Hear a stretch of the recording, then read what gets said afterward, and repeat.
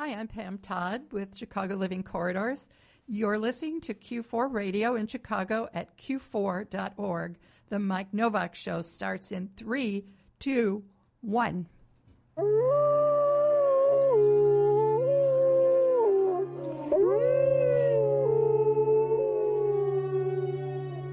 One of the most exciting scientific findings of the past half-century has been the discovery of widespread trophic cascades. A trophic cascade is an ecological process which starts at the top of the food chain and tumbles all the way down to the bottom. And the classic example is what happened in the Yellowstone National Park in the United States when wolves were reintroduced in 1995. Now, we all know that wolves kill various species of animals, but perhaps we're slightly less aware that they give life to many others.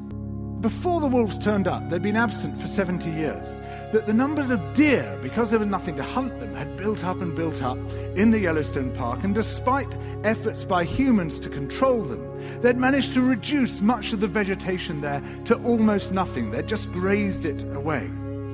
But as soon as the wolves arrived, even though they were few in number, they started to have the most remarkable effects. First, of course, they killed some of the deer, but that wasn't the major thing. Much more significantly, they radically changed the behavior of the deer. The deer started avoiding certain parts of the park, the places where they could be trapped most easily, particularly the valleys and the gorges. And immediately those places started to regenerate. In some areas, the height of the trees quintupled in just 6 years. Bare valley sides quickly became forests of aspen and willow and cottonwood. And as soon as that happened, the birds started moving in. The number of songbirds and migratory birds started to increase greatly. The number of beavers started to increase because beavers like to eat the trees. And beavers, like wolves, are ecosystem engineers. They create niches for other species. And the dams they built in the rivers provided habitats for otters and muskrats and ducks and fish and reptiles and amphibians. The wolves killed coyotes, and as a result of that, the number of rabbits and mice began to rise, which meant more hawks, more weasels, more foxes, more badgers. Ravens and bald eagles came down to feed on the carrion that the wolves had left. Bears fed on it too, and their population began to rise as well, partly also because there were more berries growing on the regenerating shrubs. And the bears reinforced the impact of the wolves by killing some of the calves of the deer. But here's where it gets really interesting. The wolves changed the behavior of the rivers. They began to meander less. There was less erosion. The channels narrowed. More pools formed. More riffle sections, all of which were great for wildlife habitats. The rivers changed in response to the wolves. And the reason was that the regenerating forests stabilized the banks so that they collapsed less often, so that the rivers became more fixed in their course. Similarly, by driving the deer out of some places and the vegetation recovering on the valley sides, there was less soil erosion because the vegetation stabilized that as well. So the wolves, small in number, transformed not just the ecosystem of the Yellowstone National Park, this huge area of land, but also its physical geography.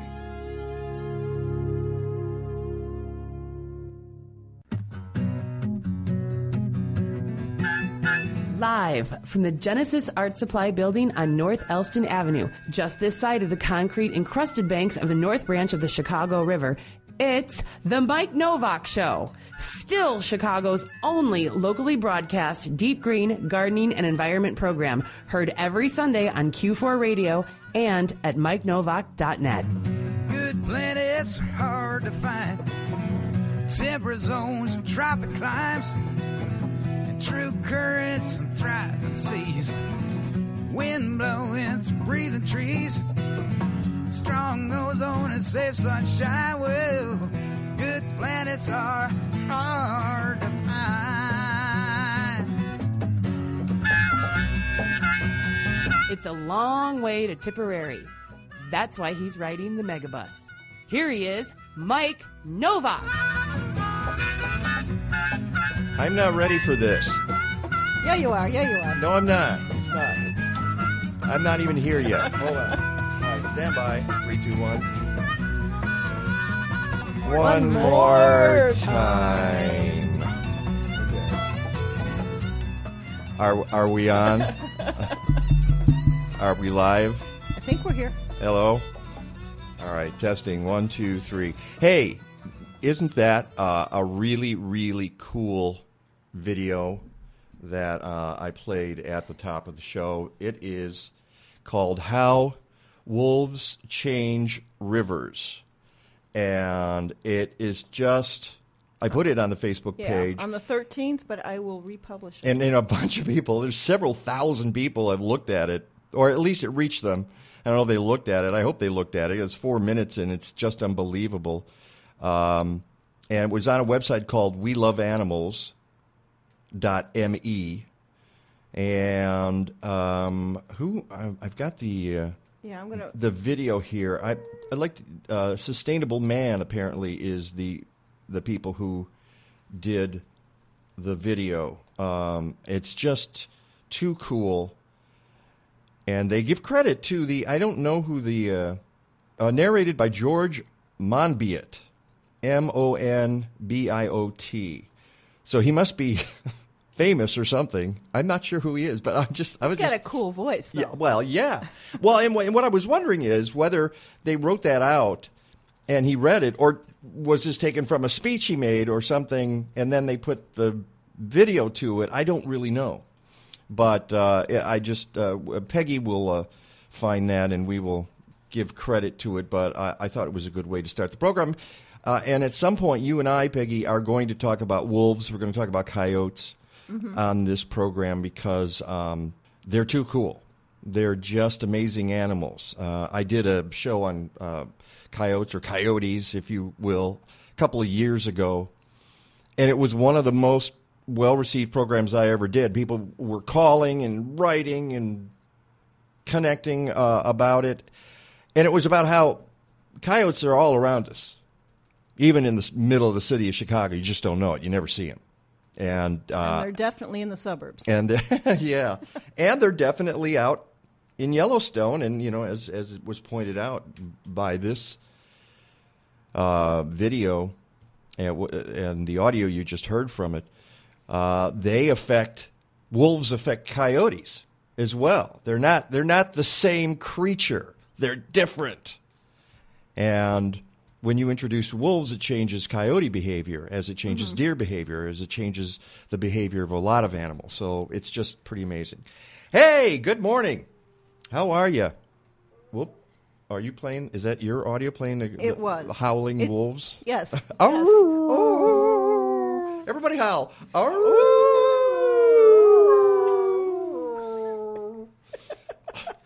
Good morning. I feel better now. I feel better. I feel like there's been a release. We have some coffee. We have yes. And thank you for getting my coffee. You got to understand, folks. I was almost here. I was almost here this morning, and then I realized I had left something at home. Now, fortunately, I don't live very far away, but I just kind of immediately said to Peggy, "Yeah, I got to go back." And what I picked up were a bunch of Marshall strawberries that are still sitting on the side of my house, just waiting for the cold weather to hit. Staring at you. And I said, yeah, staring at me. Are you going to leave us here? Are you just going to leave us out here? Oh. No, I'm not. So I brought a bunch of them here. Is that flat in here, or is it out? They're back there. Okay. Hey, Marshall strawberries. Good morning, strawberries. Good morning, strawberries. And I'm going to give a couple to each of the women in the room today. And you know the Marshall Strawberry story. Basically, Leah Gautier, who is a food artist. How many food artists are there in the world? And as I always say, Mom tells you not to play with your food, and then what do? You study it in school, and then you play with it. And Leah rescued the Marshall Strawberry from extinction. James Beard himself had said it was the best tasting berry on the planet. And then I got a hold of a single plant about 3 years ago, and it has turned into, well, just take a look at those. It produces berries for me. It's a June bearing berry plant, and but sends out runners like crazy. And so one of the people in the room I know is going to put it in her, I'm hoping, in the pie patch, are Brianne Heath, who's from Peterson Garden Project. Brianne, you think you're going to be able to grow some in the pie patch? I think I could do a row. Okay. Yeah. Well, The rows there's are only 100 two. feet, so They're 100 feet? yeah.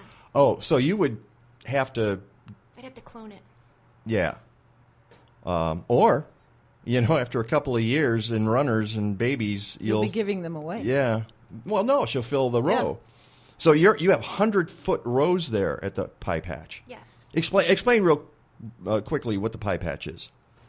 It's a pick your own farm. Mostly strawberries, but also other ingredients that would go into pies, like sweet potatoes or rhubarb or raspberries. And it's right in the city of Chicago. Mm-hmm. Yeah. Yes. So it's really cool. So Brianne is here, and Lamanda Joy, who is the founder and executive director of the Peterson Garden Project. Always a pleasure to have you here, Lamanda. Thank you. And Christina Bello, who's the program manager of the Community Cooking School at the Peterson Garden Project. Hi. Hi. Good morning. And as I mentioned, Brianne Heath, who not only runs the Pie Patch in Chicago, but is the program manager of Gardens and Education for the Peterson Garden Project. And they're all here because they're doing... We're doing stuff. You're doing stuff for 30 days, and then you're just going to collapse in a heap and never do anything else ever again. Exactly. That's what's going to happen. We wanted to put bookends on it. Yeah. We will explain their 30 days of doing, which started yesterday. So, folks, if you're listening and you're not doing anything, what's wrong with you? Okay? It started yesterday. All right?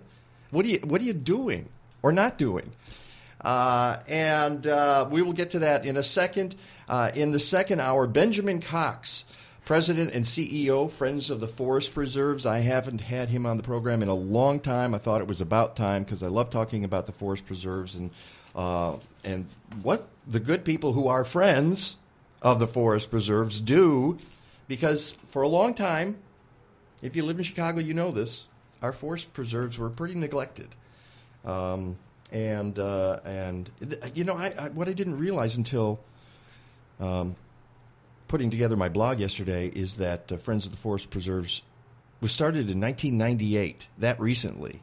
I mean, I was already broadcasting at that point, and I've had them on from almost the very beginning of their mission. So Benjamin Cox will be here in the second hour. Rick DeMaio Weather, he tells me, he sent me... how does he do this? He sent us... Well, he sent me an email, which I forwarded to Peggy because I wanted her to share my burden. Because he has 17 attachments. I'm not making this up. He had 17 attachments to this email. All graphically intricate, so you couldn't just look at it and go, oh, yeah. Yeah, they're all like weather maps and that sort of thing because he's saying we might have record warmth tomorrow. It feels like it in the studio today. Yeah, he said 80s. We're probably going to hit 80s. Yeah, 80s. So all those strawberries will be going, plant me, plant me. That's right. They're going to start staring at you people in the room, okay? And not just me.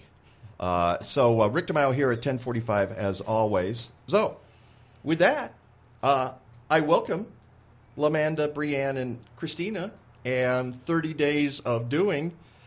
I guess we should start with an introduction for folks who aren't familiar with the Peterson Garden Project and then launch into that. I mean, you are basically one of the most successful community gardening operations, I would think, in the country right now. Wow, that's flattering. Thank you. Well, name one that's reached more people. I'm trying to imagine. Well, I think the reason that Peterson Garden Project succeeds is because we focus on education. We don't really focus... I mean, we do focus on the community garden piece, but we're dedicated to long-term gardeners versus long-term gardens. So that's really been the core of how we reach people. And I think that's why it's spread, because we have the books and the videos and the classes and all that stuff. So it's more than just 20 people going to a plot on their corner. It has a bigger footprint. Well, yeah, and that's a really good way of explaining it. Because, if you go to the website, which is wecangrowit.org. PetersonGarden.org. Our blog is wecangrowit.org. Oh, okay. Okay. I typed in Peterson Garden Project and I know this, but I don't when I'm working fast, and that's what came up. Is that was the first one that popped up was. So give those again. PetersonGarden.org. Mm-hmm. That's where you can learn about our classes and events. You can learn about the organization. You can sign up to take a class. You can sign up to volunteer. You can find out more about 30 Days of Doing. And then we have a blog, wecangrowit.org, where Christina and Brianne and myself and other people contribute education around gardening and cooking, and also, the program work that we do, because, we do a lot more than just the community garden. So that's a good platform for us to share what we're doing with seniors and refugees and kids and all that. Yeah. You do it all, and you realize now I have to go back to my blog and fix the link. So I'll do that after the show. I'm not going to do it right now. And it is really important to point out that, as you said, it's not going to the corner and like my garden that was in my neighborhood and then got built. The land got built on. But you've had that happen too. A number of gardens. If you don't own the land. So how is it? What's your model for using land in Chicago? I know NeighborSpace tries to acquire land for community gardens. What's your model? Yeah, we are not interested in acquiring land. We're interested in having places for people to learn. So we actually call our gardens pop-up victory gardens. Okay. Because during World War II, when people were gardening because they needed to eat, they put their gardens wherever they could find space. So that's pretty much what we do. We work with partners like Loyola University, Swedish Covenant Hospital, different private developers, et cetera, and we use empty property, the city of Chicago. We use empty property short term, and then when we need to move on, we move the garden and we move to another location. We've actually had 13 gardens total. Right now we have 7. We do have one permanent garden at the Field Museum, the Edible Treasures Garden, which is a workplace garden. You were there on the day that we put it in. That's right, exactly. And that's Brianne's baby. She goes and helps them every Wednesday. And she's been doing a great job with that. But in general, we really just want to find a place where people that otherwise would not have an opportunity to learn can learn. So let's move to Brianne, who's the manager of gardens and education, since there's all these gardens and all these. And by the way, how many people are involved with Peterson Garden Project right now?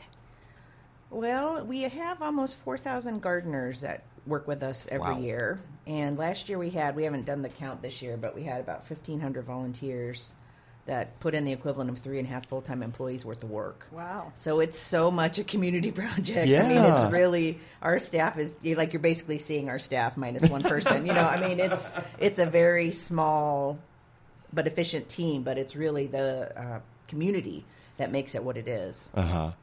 But so you had 4,000 people who pay for a plot, basically? Well, we call it membership because we're providing classes, we're providing mentoring, we're providing supplies. I keep focusing on the ground, and you're focusing on the services. That's right, and that's what you should be doing. You should be whacking me on the side of the head with a 2x4 until I get it right. Yeah. No, it's okay. It's different than the typical community garden model, and so it requires a little bit of explanation. But I think that's why we've succeeded and why we're different, because land can go away, but education doesn't. It's the gift that keeps on giving. So by really focusing our energy on that, we can reach a lot more people. Our original garden, remember you came when we had the 4th of July thing? Yeah. That property was $900,000. So there's no way on God's green earth. Well, it was right on Peterson. That's where Peterson Garden Project came from, and it was prime real estate, and it turned into a health center, right? Right, but all the property on the north side's like that. That's probably one of the cheaper pieces. So my point is, as a small nonprofit, do you want to spend your time raising capital to get a piece of property that a limited amount of people can use, or do you want to use your time trying to reach as many people as possible? I mean, we haven't even gotten to $900,000 for our budget in 7 years, so we'd still be waiting if we were trying to actually buy property. But you do have kind of a clubhouse now. You've had various clubhouses along the way. I always call it. This is back from my theater days, and when I ran a theater company with some friends of mine, Kathleen and other people, we would always talk about how you needed a clubhouse. That there are theaters that exist on paper and move from nomadic. Right. It's a lot harder to do that if you don't have a clubhouse. So what's your new clubhouse? Well, we used to have the Learning Center in Ravenswood Manor. Right. And then we got our community cooking school. It was 3 years ago yesterday, I think. 2014, right? 14, It's 15, 16. Oh, 2 years ago. 2 years ago, Okay. yeah. But going on the third year. Anyway, so we have some of our meetings there, but we also have an office at the ICA Greenrise building that our team works out of. So we don't really have the clubhouse like we used to have the clubhouse, but that kitchen serves a lot of great I would purposes. think so. Go ahead. I was going to say, that's a pretty large kitchen. It's pretty extensive. Oh, yeah, it's beautiful. It's really amazing. We're very lucky to have it. We partnered with the 48th Ward Alderman Harry Osterman, and he in the Park District, and we worked all together to get that space, and we launched it 2 years ago, and it's been pretty fantastic. Yeah, you do a lot of stuff there. Obviously, cooking is a big part of that. All right, where do we go first? Cooking or growing? I don't know. I'm just so confused. Well, since we're talking about the clubhouse, Christina, why don't you tell me a little bit about the cooking school and what your goals are there? Sure. So, like Amanda was saying, with the gardens, the goal is to get kind of everyone growing their own food. And with the cooking school, it's to teach people how to cook what they've grown, and really to make cooking feel accessible to people. I think for a lot of people, cooking can be intimidating, and they don't know where to start. Yep. It is. I mean, I'm raising my hand here. I'm telling you. Although Kathleen's always trying to bust me. She says, you know how to cook more than you think. And, that might be true. But I think it's very true. I think a lot of people know more than they realize. We had a couple weeks ago a knife skills class to teach people kind of basic knife skills. And the people skills. No. See, I keep deliberately all the knives in my kitchen dull. No. Just so I don't. No, don't do that. That's how you lose a So finger. you won't become a serial killer? Yeah, Is that why? Okay. No, so I won't chop off my finger. No, you're that's more how you likely to do will. that. Yes. You need to come to our knife skills class. Okay. And it's like, Do you like flip them in the air and stuff? And It's not Benihana. No. there's no Ginsu knives allowed Yes, either. basic knife skills. So you're saying you actually need to keep them sharp so Yes. you don't cut yourself. Absolutely. Because I know what you're going to say. It's like if it's dull, you're going like Yep. this, and then you Or- slip. Exactly. Yep, Yeah. it'll slip off what you're See? trying to cut. You could teach the class. You know so that's- much more than you think. That's exactly it. People know more than they realize, and it's just getting people confident in the knowledge that they have to say, okay, I know how to do this. Because when we were teaching that class, the people that were in there obviously wanted to learn, but they knew when we saw them start to chop, and we were walking through kind of here's the process, and they got into it like that. You teach how to chop. Oh yeah, absolutely. Everybody gets Like their a- knives, and we build up to that speed. Because I don't do But that. yeah. I'm like, That's fine. That's fine. Yeah. Yeah, as long as you don't lose a finger, that's what we're going for. I haven't. So. Actually, Yes. I'm actually more likely to lose a finger from my pruners than I am from a knife. Because when you're working fast in the garden and you're going that's just really, really dangerous stuff. That's why it's always important to wear gloves. Better that you put a little hole in the glove instead of your finger. It's probably a good thing. Yeah. Yeah, I could teach that class too. Oh, there you go. Yeah, because pruning, is art, magic, and a little bit of science, basically. I don't know, probably in that order. So, all right. So we know about cooking. What's your background in cooking, by the way? Home cook. I grew up. My dad was a farmer, and when I was a kid, we had a huge backyard. So many people have, come by this honestly. How many people in the world on the show say, "Well, I come from a farm family." I'm like, I don't. I came from a suburban family. Okay, So here's the funny thing. I mean, my dad grew up in outside of Cleveland. They had a huge farm, and then when I was a kid, I grew up in upstate New York, and we just had a big backyard garden. It wasn't, and to me, it wasn't anything novel, or it didn't occur to me that most kids didn't go out in the backyard and pick broccoli for dinner, or pick the corn and freeze it, and put it up in the freezer for winter. I have said it on this show. I never ate raw broccoli until I was an adult. Yeah. Okay? My mom would cook this stuff to mush, and she would do the same thing with cauliflower. I didn't eat raw cauliflower until I was an adult. Asparagus resembled cooked spaghetti.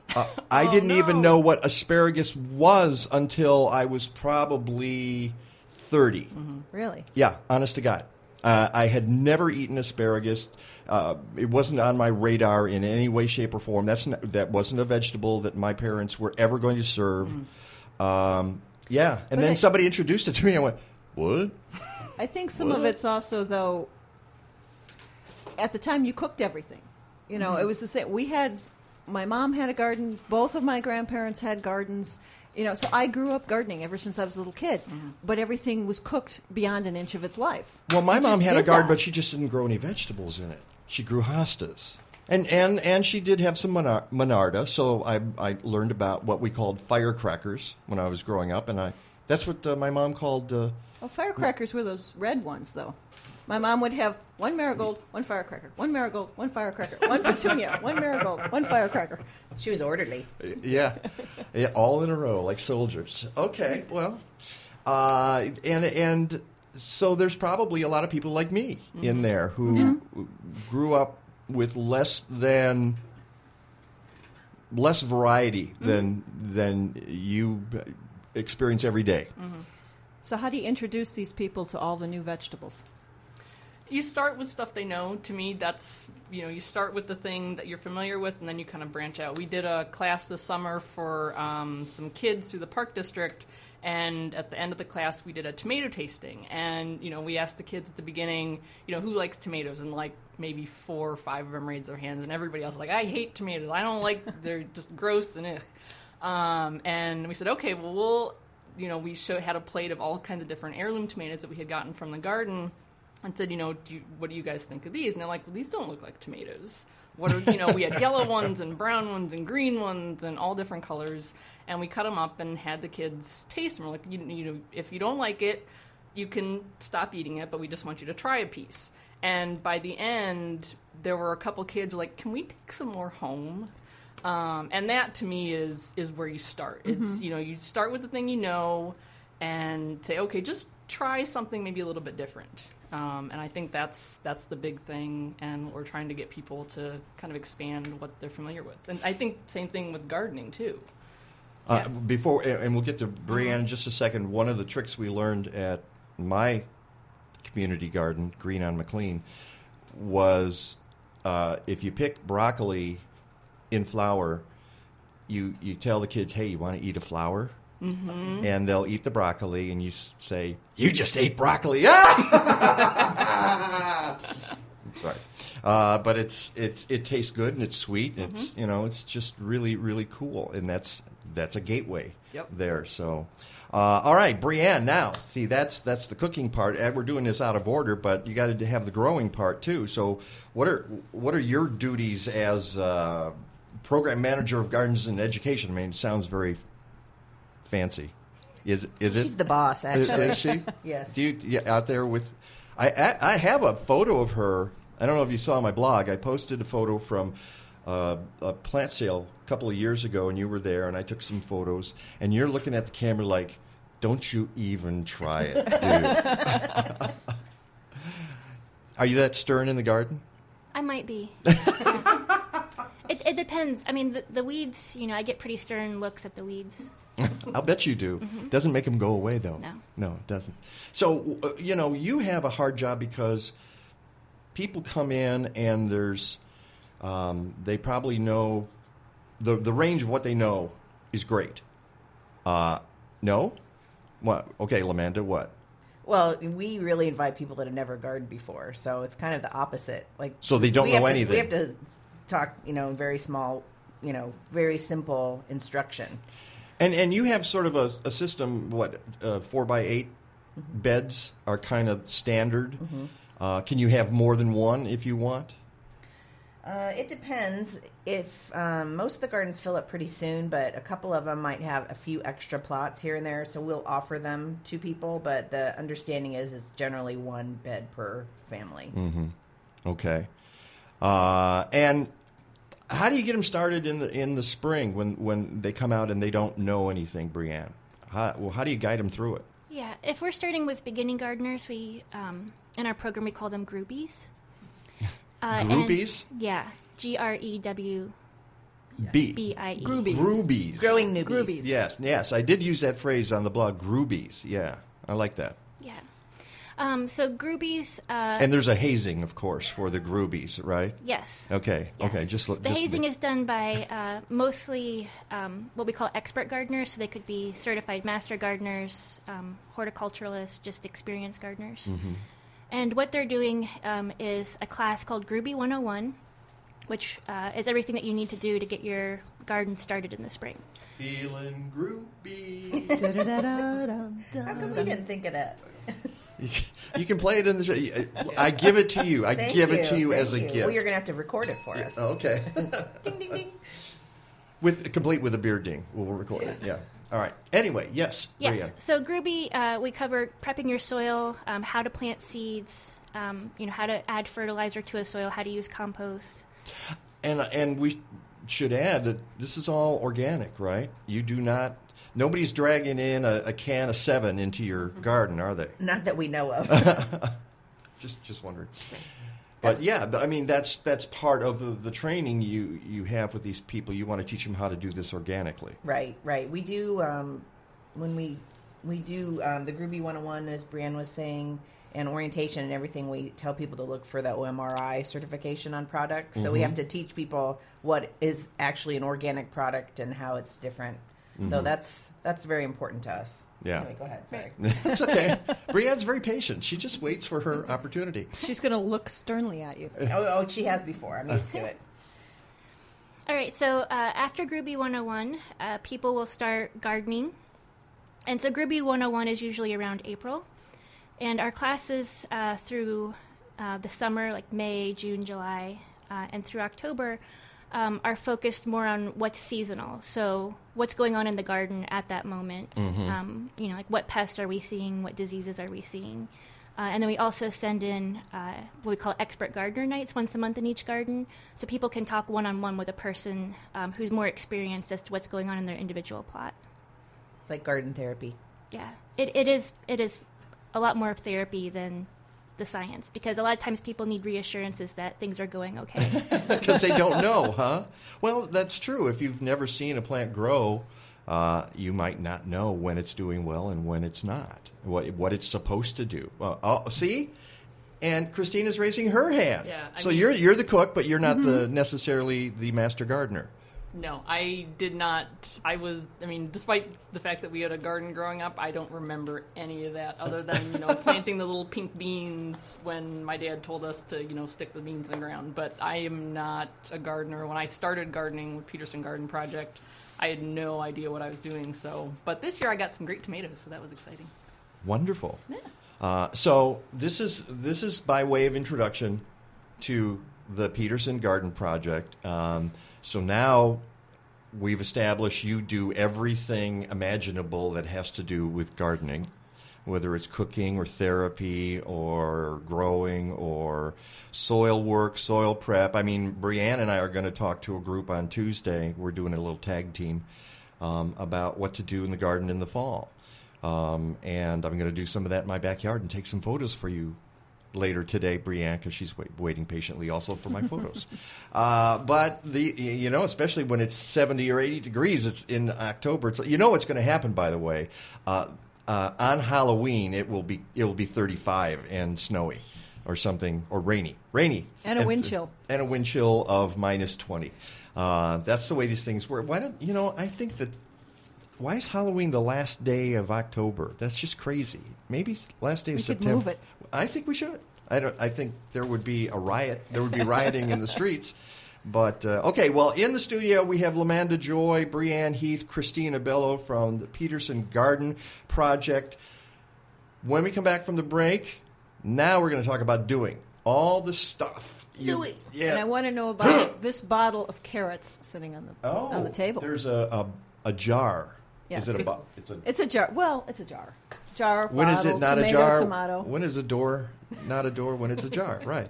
For all you 6-year-olds out there who need your humor for the day, It's one of those jokes that always sticks in your head. Anytime I hear the word ajar, that's the joke that comes into my head. Okay. Why did the goat fall off the mountain? I don't know. Didn't see the U-turn. Oh, that ding! Wow. No, that's about all that joke needed. Yeah. Okay, wait. There we go. All right. Food Tank is excited to announce the first annual Food Tank Summit in Chicago on November 16th at the Gleacher Center.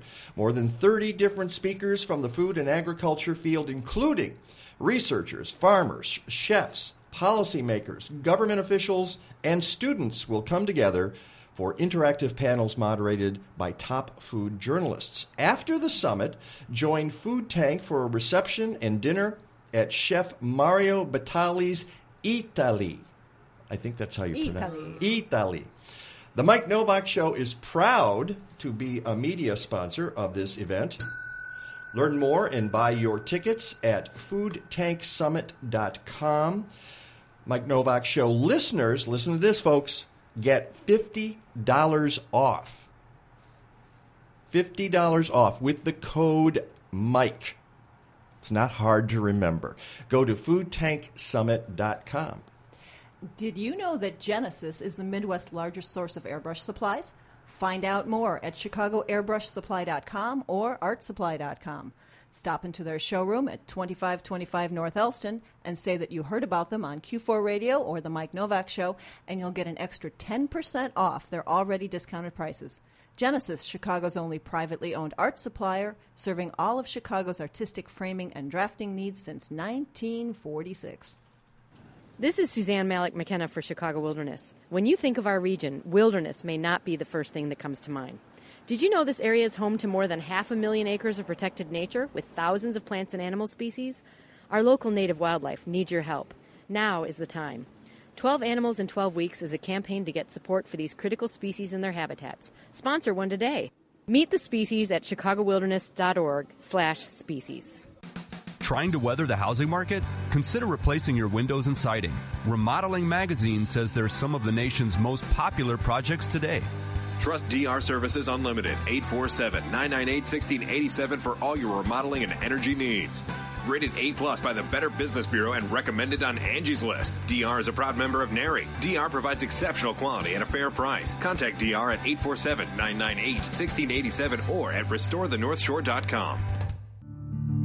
Hey, this is Peggy. When I speak at local events, people often ask me, aren't you the Peggy in the Natural Awakenings ads? And that makes me happy because it reminds me that Chicagoans want to live healthier lives, and Natural Awakenings magazine helps them do just that. Natural Awakenings, it's the greenest, healthiest magazine in the Chicago area. Each month, we bring you the latest information about health and wellness, complementary medicine, fitness and exercise, raising healthy kids, and even healthy pets. You'll find articles about healthy homes, too, including gardening, energy efficiency, and green living. And if you love good food, you'll always find tasty recipes and cooking hints. Check out our monthly calendar. It's full of events to help keep you connected. Natural Awakenings is available in more than 1,100 locations throughout Chicago and suburban Cook, Lake, and McHenry counties. And it's free. Or visit us online at nachicagonorth.com. Natural Awakenings. Feel good, live simply, laugh more.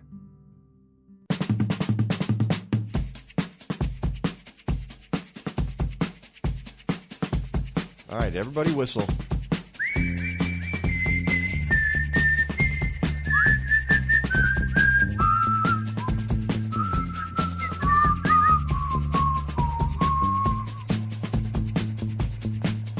What is it? I noticed this a few years ago. There's a lot of whistling in songs now. It's like a trend. It's a fad in pop music and alternative music. And the other thing is this turn towards neo-folk, as I call it, with the groups that are always going, hey, hey, in the background, and that's sort of like you expect to see them twirling lassos and things. And I'm like, trying to remember the one group, and I can't think of their name, but as soon as I heard them, it's like, that's Fairport Convention, but now. Where did that come from? I don't know. But because these things become popular and everybody does them. So. Yeah. So, yeah, and then they all have to do it. So somebody was probably listening to Bing Crosby and said, we should be whistling. That guy could whistle, though. He was good. Yeah. He really could. It's the Mike Novak Show on Q4 Radio, 1680 AM, Q4.org. We have the folks from the Peterson Garden Project here in the studio. LaManda Joy, Brianne Heath, Christina Bello, and now we're going to talk about the reason they're here, that we've been planning this for so long, because they have this big deal, which I looked at all the stuff you're doing, and it's a wonder you're not all dead, from just trying. We just started yesterday. You never know. Just trying to plan all this stuff. What's the 30 days of doing, LaManda? Well, the truth is it fall's almost as busy as spring when it comes to the garden. So much of this stuff we do every year anyway. The garden classes, we're always doing the cooking classes. We thought, let's package it all together so people know all the fun stuff that's happening and they can participate. And ostensibly, this is a fundraising campaign, so we can expand our our scholarship program next year, so we can have more people participate in the garden that may not have the income to do it otherwise. We've never turned anybody away. We're very proud of that, and we'd love to just have more people be able to participate. So what kind of scholarship are you trying to set up for, it just so they can get a plot and so they can become members? And become members. Yeah. Mm-hmm. Yeah. Yeah. What's it cost to become a member? It's $85. Okay. So since it's not an inordinate amount of money, you should be able to give away a lot of scholarships, I would hope. At least that would be the goal, isn't it? Well, it depends on funding, because... Of course. Yeah. Yeah. Sorry. But that's what I'm thinking that... Okay. Anyway, continue. Yeah, okay. And then we also have a program we're very proud of. We've been doing it since year one called Grow to Give, and Brianne runs that as well. And I told you she's the boss. But in that program, at least 5% of each of the plots are set aside for this Grow to Give program, where volunteers and gardeners and whoever wants to participate grows food, and then that food is given to our food and nutrition partners. So every garden has a local food pantry, food and nutrition partner that the food goes to. So one of the things we really love doing during 30 days, this is a busy time of year, is the gardens close. So we change the locks on November 6th, because that's about when, we might have the first frost. So we have to, shut the water off, that sort of stuff. So sure. We close them around November 6th, and then the team and volunteers and gardeners, we go in and we glean all of those gardens, and we donate that to our food and nutrition partners right in time for Thanksgiving. So what do you mean by gleaning?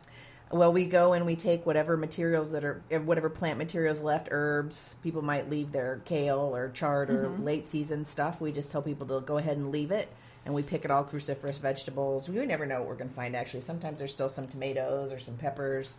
But we pick Sometimes all that. There's a 1958 Studebaker. Yes. Yeah, you just never know. Or exactly. Toyota hubcap. Well, we have found that before. We found a bumper in one of our gardens when we were cleaning it up. So that would have been a bumper crop. Ring that bell! Nicely done. Wow. You're on it today. You are on it today. He's on it. Yes. I'm just going to sit back here. You run the rest of the show, okay? So, I'll go back to tweeting now. So we go in and glean all of those gardens, and we donate it to our food nutrition partners. But it's really cool. There's so many great things going on during 30 Days of Doing, but we're doing a symposium, our second annual symposium. Community Gardens Take Action Against Hunger. And so we are going to glean one of the gardens. We're going to share best practices for our program, and then work with our colleagues in other community garden programs so they can share best practices. Because it's not as easy to donate homegrown food to food nutrition organizations as you might think. So we've sort of worked out the kinks. Yeah, because of health issues, that sort of thing, or administrative or bureaucratic? Logistics. The types of things that people might want to eat. So, for example, when we first started doing this program, we're like, we're going to grow purple Ruffles kale, and we're going to grow all this fancy stuff. And then we take it, and people didn't know what it was. So it would just sit there. So over the years, we do tomatoes and cucumbers and a lot of herbs, and it makes it easier. We also Well, I'm going to let you talk about it because you talk about the Grow to Give program. And by the way, before Brianne starts here, another group that does a gleaning program is KAM Isaiah Israel. Mm-hmm. They do what they call the White Rock Gleaning Program, and basically you're supposed to put a little pile of white rocks in the corner of the garden if you have okayed them coming in to harvest, because people don't have time to do it. And I kind of love the idea that you grew all this stuff, you don't have time to deal with it, or the opportunity, or the whatever to deal with it, but you let somebody else harvest so they can process it and get it to people who can actually use it. So gleaning is a good thing. It's a very good thing. Brianne, you're talk about some of the introducing groups to some of the produce that you harvest. We were just talking about how the purple ruffle kale might not work, but when you're going to deliver something, do you warn people about what you have and to make sure that they know how to process it? Not really anymore. But you used to? A little bit. But most of the harvesting and delivery is done by our volunteers. Mm-hmm. So at each of our gardens, like Laminda said, we're growing at least 5% of the produce in the garden is going to a local pantry or hot meal program. But in some gardens, it's up to 25%.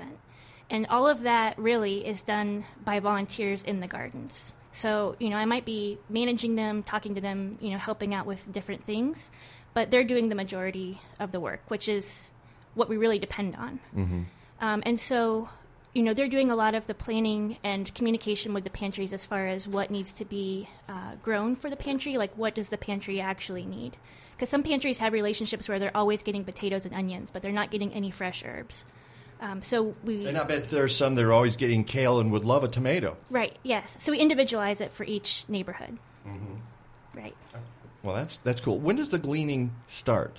Basically, I think you told me, but it's going to be after November 6th. So there's a number of opportunities where people can come in and do that. So do you warn the gardeners that after this date? We changed the locks, so the gardens are closed. Yeah, it's done. It's done. All right, so they have. So if they don't harvest, it's yours then at that point, right? And the program like this, it evolves, right? We listen to what the gardeners say and how things work, what the volunteers have to say. We always have like a best practices meeting twice a year with our we call them our block captains, our garden leaders. And what we used to do is we would tell people to clean their plots, and we'd get super sacks and we'd take all that stuff to be composted. But there was so much food that was going to waste, and it really cheesed people off. So we're like, wait a second, let's think about this differently. So we started doing the gleaning last year. We got almost over 700 pounds of herbs, which would fill this entire building because they weigh nothing. You know what I mean? It was mostly herbs. There was a little bit of other stuff. Yeah, greens. But that's just one of the examples of why this is a community project, because people come up with good ideas and we react to it. So that symposium is on the 12th. It's during the day. It's free. You can sign up for that on our website. November 12th. November 12th. And again, that is the symposium, Community Gardens Take Action Against Hunger. And what kinds of actions will you be talking about at that symposium? Well, we're talking specifically about a gleaning program, how community gardens can implement a program like this and sort of jump over some of the hurdles that we've had to figure out over the years. We're just trying to share information to make it easier for them. Give me, I'm sorry to be focusing on this, but what are some of those hurdles? Well, go ahead. Some of the hurdles are just how to bring food to a pantry. So learning to develop a relationship with them as far as what are good delivery days, what condition the produce needs to be in for a delivery. Mm-hmm. Should it be washed? Should it be individually packaged? Can it all be in a single box? Things like that. Do you have issues with, does the health department get involved? Do they worry about these things, or because not till you said something? Oh man! No, I'm just kidding. Go ahead. Well, mostly our donations are coming, in good faith to a pantry or a hot meal program. And really what we're operating under is the understanding of the Good Samaritan Act, which was, I think, signed into law in the 90s. Mm-hmm. And so what we believe is that we're donating produce that is without anything to worry about. So it's whole produce. It's not cut up at all. It's been washed, and usually it's just been harvested. For the most part, our garden volunteers harvest and then immediately deliver. Which makes total sense. Right. Yeah, so it's as fresh as possible, and there's not really a lot of chances for it to pick up anything. Good. So that symposium is on the 12th. You also have, that's on the 12th. You got like 30 days of stuff. So let's go through. We've got 30 days of stuff. Well, starting this week, we did our Groovy 102 classes yesterday. That was yesterday, yeah. Which is sort of the end, the bookend to the Groovy 101. And today we're starting, I'll let Christina talk about it. We're starting a new program. Well, go ahead, talk about it. I won't say anything. So today it's normally during the week we do a Friday class during the day for seniors, senior cooking class, and today we're starting a new once a month class for seniors and others. So it's kind of an intergenerational cooking class. So that's going to be this afternoon. It's our Sundays with Seniors class. So we've got one today, and then November 6th is the next one. Are you going to continue that after the 30 days of doing? Yep, absolutely. Cool. And from what I understand, it's intergenerational. Yes. It's not just seniors. It's the idea is like, how do we all cook together and learn from each other? Exactly. So, we talked about it in this Friday class last week or 2 weeks ago, and a couple of the seniors were like, I'd love to bring one of my grandkids, and, it's learning to cook together, and, that's exactly what we're trying to get people to do. Cool. Yeah. All right, well, I'm going to whip through this because I think we're running out of time, huh? Yeah, we are. Okay, so we're doing a bunch of cooking demos at the Whole Foods Market near us, which is in Edgewater. This is all on petersongarden.org, so nobody worry that you're missing anything. We're doing a kickoff party. By the way, I'll let folks know that I did that calendar, the PDF you sent me. I have the link, and it's on MikeNovak.net. Oh, great. Fabulous. So Thank you go to the blog, you go to MikeNovak.net and read about this week's show, click on it, and scroll down, and I say it at the top of the paragraph that's right above Brianne's stern picture. Here's the full calendar of events. Bam. And it's right there. That's great. We're doing a kickoff at Ward 8 on Wednesday. That's Tiki Night, so we're all just going to get together and celebrate. They're donating a small portion of that night's proceeds to our scholarship program. So we're going to be there having fun.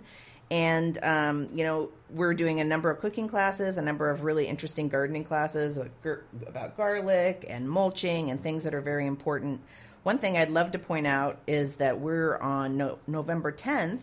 We're doing our first ever underground harvest supper. So we're all going to be in the kitchen, and two of our favorite chefs, our resident chef, Chef Fresh. She's been with us since before day one in the kitchen. Not Chef Fresh. Chef Fresh. Chef Fresh. Or Chef Fresh. Okay. However you'd like the to say it. fresh chef. Okay. No, it's Chef Fresh. So she and Alvin Yu from Fusion Dining are going to be creating a meal around their culture's concept of harvest. So that's going to be great. We're going to use some of the materials from the gleaning, and there's going to be a signature cocktail, and Few Spirits is helping us with that. And it's a 4-course meal, and it's going to be a fabulous night. There's also going to be chocolate with raspberry filling cake because it's close to my birthday, so I insisted on chocolate and raspberry cake. So we would love it. So it's all about you, It is Amanda. actually all about me. Okay, just thought we'd make that clear. Well, I'm out of town on my birthday, so this is the only night that I can really do anything. Okay. So whatever, but it's not about me. It's about us. So that's going to be a great event. And then, I just really could, if I can underscore, if people can get in the kitchen or in the gardens for any of these classes, we're really proud of them. We've worked really hard to make it accessible to everybody so people feel welcome and, they can take these skills and, move forward with them. And this 30 days of doing, there's a lot of opportunities. It's probably going to be the last month where we're going to be able to be outside for a while. So it's a great chance to be with people and know that your time that you spent is really going to, great organizations, our food and nutrition partners and other stuff. And as I said, it is a campaign to raise funds. So you can find out how to donate on petersongarden.org. We'd appreciate that. And our goal is to raise $30,000 with this campaign, and all that's going directly to more scholarships and expanding our Grow to Give program next year. And are you also looking for year-round sponsors? Oh, thank you. Ring the bell. Yes, well, we're a nonprofit, so we are supported by our membership, by grants, foundations, etc. But we have a really committed group of participants and followers and friends, and we're a great opportunity for sponsors to participate and really do good work and get the word out about what they're trying to do too. By the way, that information, as LaManda said, is on their website, which is petersongarden.org, but also you can contribute or find that link on my website, on my blog for today. I've added it there as well. So, that's right. Now, Peggy's taking a photo of this jar of carrots. So, would you like to explain what that is, Christina? Yes. So, one of the cooking classes that we're doing this Thursday, we have a Canning 101 We Can Pickle That class with a nod to Portlandia. You're not talking about people, of course. No, you're talking about vegetables. There are limited things you can pickle. But what we're going to talk about is you can pickle more than cucumbers, which is what a lot of people just assume pickles are. So I brought a jar of pickled carrots, if anybody wants to try actually one. I'm one of these guys that I love pickles. Mm-hmm. Okay, I love pickles. Yeah. I don't often try other pickled stuff because I think, for one thing, and part of what's put me off on that is that I don't think pickled beets are nearly as good as cooked beets. Okay, but that's just my take. All right, I'm gonna try this. Yes, please. And it smells great. Good. So, related to that, I grew up and I hated pickles because those are good. Good. I'm glad you like them. Good. Okay. As With Amanda curry. said, Coriander. Yes. Yep. Yeah. Coriander. Curry. So Yep. You said. yeah. And Yep. coriander. This And what is else? A curry pickle. I'm trying to remember what else I had in there. Peppercorns, coriander, garlic, some ginger, I think. But like you're saying, growing up, I didn't like pickles because all I had were the cucumber pickles, and they were always squishy, and I also don't like dill. Oh, I see what so you... I'm not a fan of dill, but I love dill pickles. And we started pickling our own this year. We went... Here's how that happened. We had a lot of cucumbers this year. Yep. And finished a jar of Clausen pickles. Mm-hmm. And it had half the jar, the brine was still in there. Yep. So we just shoved in our own pickles, and it worked. I went, oh my God, it worked. You cooked. There It's you so go. easy. Yep. Well, then Kathleen went online and said, I'm going to find a Clausen substitute recipe here. And she did. And she tried it. And it's good. It's really good. That's Perfect. sort of our introduction to pickling. Yeah, and that's again, we want to make this approachable to people. You don't have to water bath can this pickles if you don't want to. You can do them in the fridge. The brine is so simple. It's vinegar and water, a little bit of salt, and you can change up the spices and the herbs and the flavor if you want. Like you were saying, this is a curry pickle that we did, but we also had, we're going to be sampling some of this stuff at the Whole Foods on Tuesday evening. So we've got a curry pickle that we're going to do, and then just a regular kind of traditional brine pickle. But we've got pickled carrots, pickled beets, pickled zucchini, pickled cauliflower. So all kinds of different stuff you can pickle. Yeah, and that would make sense cucumbers. because, otherwise, what do you do with cauliflower? Yeah. Come on. Roast it. Roast it so good. Cheese sauce. Our Yes. November issue. What's that? Oh, in Our November issue, we'll have cauliflower recipes. You got cauliflower recipes in the November issue of Natural Awakening Chicago. cauliflower pickle I in there. should have known. Okay, Brianne looked at me like I had just committed heresy here. Okay, what?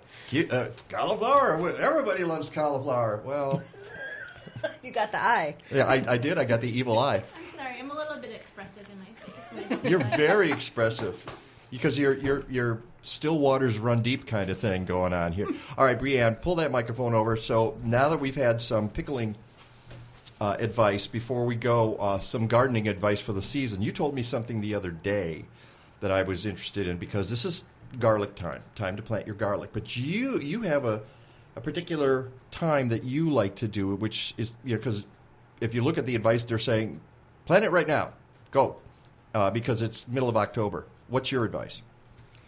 My advice is to wait a little bit because, we're looking at a high for Monday in the 80s, and you don't want to plant your garlic so early that it starts to sprout. You really want it to put down roots and then prepare for dormancy and not sprout until next spring. Yeah, because you plant it here, it overwinters, and then you harvest it in the next year. Right. And so what I see a lot of people do is, the 1st of October hits, they like to plant their garlic. And if it's a warm fall, if we don't have our first frost, sometimes until the first or second week of November, that garlic can actually sprout. And then now your garlic clove has to deal with frost damage rather than preparing for dormancy. So it's not going to kill the garlic, it just sets it back because the green leaf has to deal with dying. Right. Dying back instead of all the energy going to the roots. Right. Wow, that's great advice. You heard it here. Don't plant your garlic till the end of October. Okay. I haven't even gotten my garlic yet to plant. When it's 35 degrees on Halloween Yes. and the kids are all shivering. Yeah, because they can't put a jacket on over their costume. Right. And you can even do it into November as long as the ground hasn't frozen yet. I hope so, because I've got a bunch of plants that are staring at me in my backyard, natives that I got from natural communities. Me too. I've got this nice array of ferns just looking at me. I know, staring at us. They're saying, "Are you going to plant us?" It's like the strawberries. The Marshall strawberries going, those are there too. Please don't let us die over the winter. Please don't do that. What other advice would you give for folks putting their gardens to bed right now, Brianne? Well, one of our other classes coming up is called Mulch Magic. And I think another really important October thing... 29th. Yes. Another really important thing is to keep the soil covered throughout the winter. And so covered with things that, will slightly decompose or carbon-based, basically to protect the soil throughout the winter. So no plastic tarps or anything like that. Mm-hmm. And I've known people, and I'm sure you have too, who think that the best practice is to clean everything off the garden bed so it looks neat. Right? That's not the way Mother Nature works at all. Mother Nature doesn't really like neat. Right, and what you'll see if you do totally clean out your garden bed the following spring, the soil will be kind of thin and gray looking, maybe a little bit rocky, and it'll be missing that top layer of that nice organic matter. Whereas if you cover it with, say, straw or leaves or even, like burlap sacks, when you uncover that in the spring, you're going to see a really nice crumbly layer of dark, rich soil. Mm-hmm. And if you're worried about your leaves matting down, well, chop them up before you throw them on your garden bed. Mow them. And then, when they fall off my tree in my yard, I rake them off the lawn and into the garden bed, and I just leave them. That's it. End of story. It's really simple. LaManda Joy and Brianne Heath and Christina Bello from Peterson Garden Project, thank you so much. I hope folks get involved with 30 Days of Doing. I hope they contribute. I hope they help you with your scholarships. I hope they attend the classes. You're going to learn a lot. Really, what's amazing is that at this time of year, you can learn so much about gardening and about cooking and about helping other people. Usually that's the spring activity or over the winter. But here we are at the end of the season, and you guys have set it up so that you can feel valuable and that your services are important, and I think that's a good thing. Even for yourself, learning about what to do to prepare your garden for next spring. I think this is great stuff. You can go to petersongarden.org or wecangrowit.org, which is the blog. Now, see, I got it all right. By the end of the show, yeah. I'm like totally on that with You're your on it. marketing here. Okay. Thank you. What have I missed, Peggy? I think we're good. Okay. Yeah, I just want to say a quick thank you to both of you, too, for your support. It's really meaningful to us, so... Thanks for letting us be on the show. Thanks for putting us on page 19 in the magazine, Natural Awakenings. And we really, it's a community effort, and you're partners, and we really appreciate that. Okay, and be careful as you're divvying up the strawberries because we won't fight over them. Because I was running late and grabbing at them. Some of them were still attached, and I yanked some of them out of their pots. I mean, they're really not happy with me at the moment. So make sure that when you're pulling them out, they're not still attached to each other. Oh, it's just sad. But they all have good root systems, and I think you can get them in the ground right now. Second hour of the Mike Novak Show coming up. Stick around. Captain's log, stardate 42326.1. The Enterprise is under attack by an apparently hostile life form. Mr. Wolf, status report. Inexplicable, Captain. They appear to be perambulating vegetables. We are being stalked by stalks of asparagus. That is incorrect, Mr. Wolf. Killer asparagus was the subject of a very popular 21st century tome by the brilliant author Mike Novak. Mike Novak, I'm familiar with his work, and so am I. Mike Novak was one of the smartest, funniest people in the horticultural world of the 21st century. Tell me more, Mr. Data. He has been variously compared to Mark Twain, Dave Barry, and Edgar Allan Poe. Raven Gosblach, my favorite holiday dish. Thank you, Mr. Wolf. Mr. Data, options. It seems to be available online at AroundTheBlockPress.com. AroundTheBlockPress.com. What do they have to say? It appears that Mike Novak is a slapstick every gardener. I prefer my asparagus with a side of patach. Mr. Wolf, are you joking? Actually, Captain, I believe he is choking.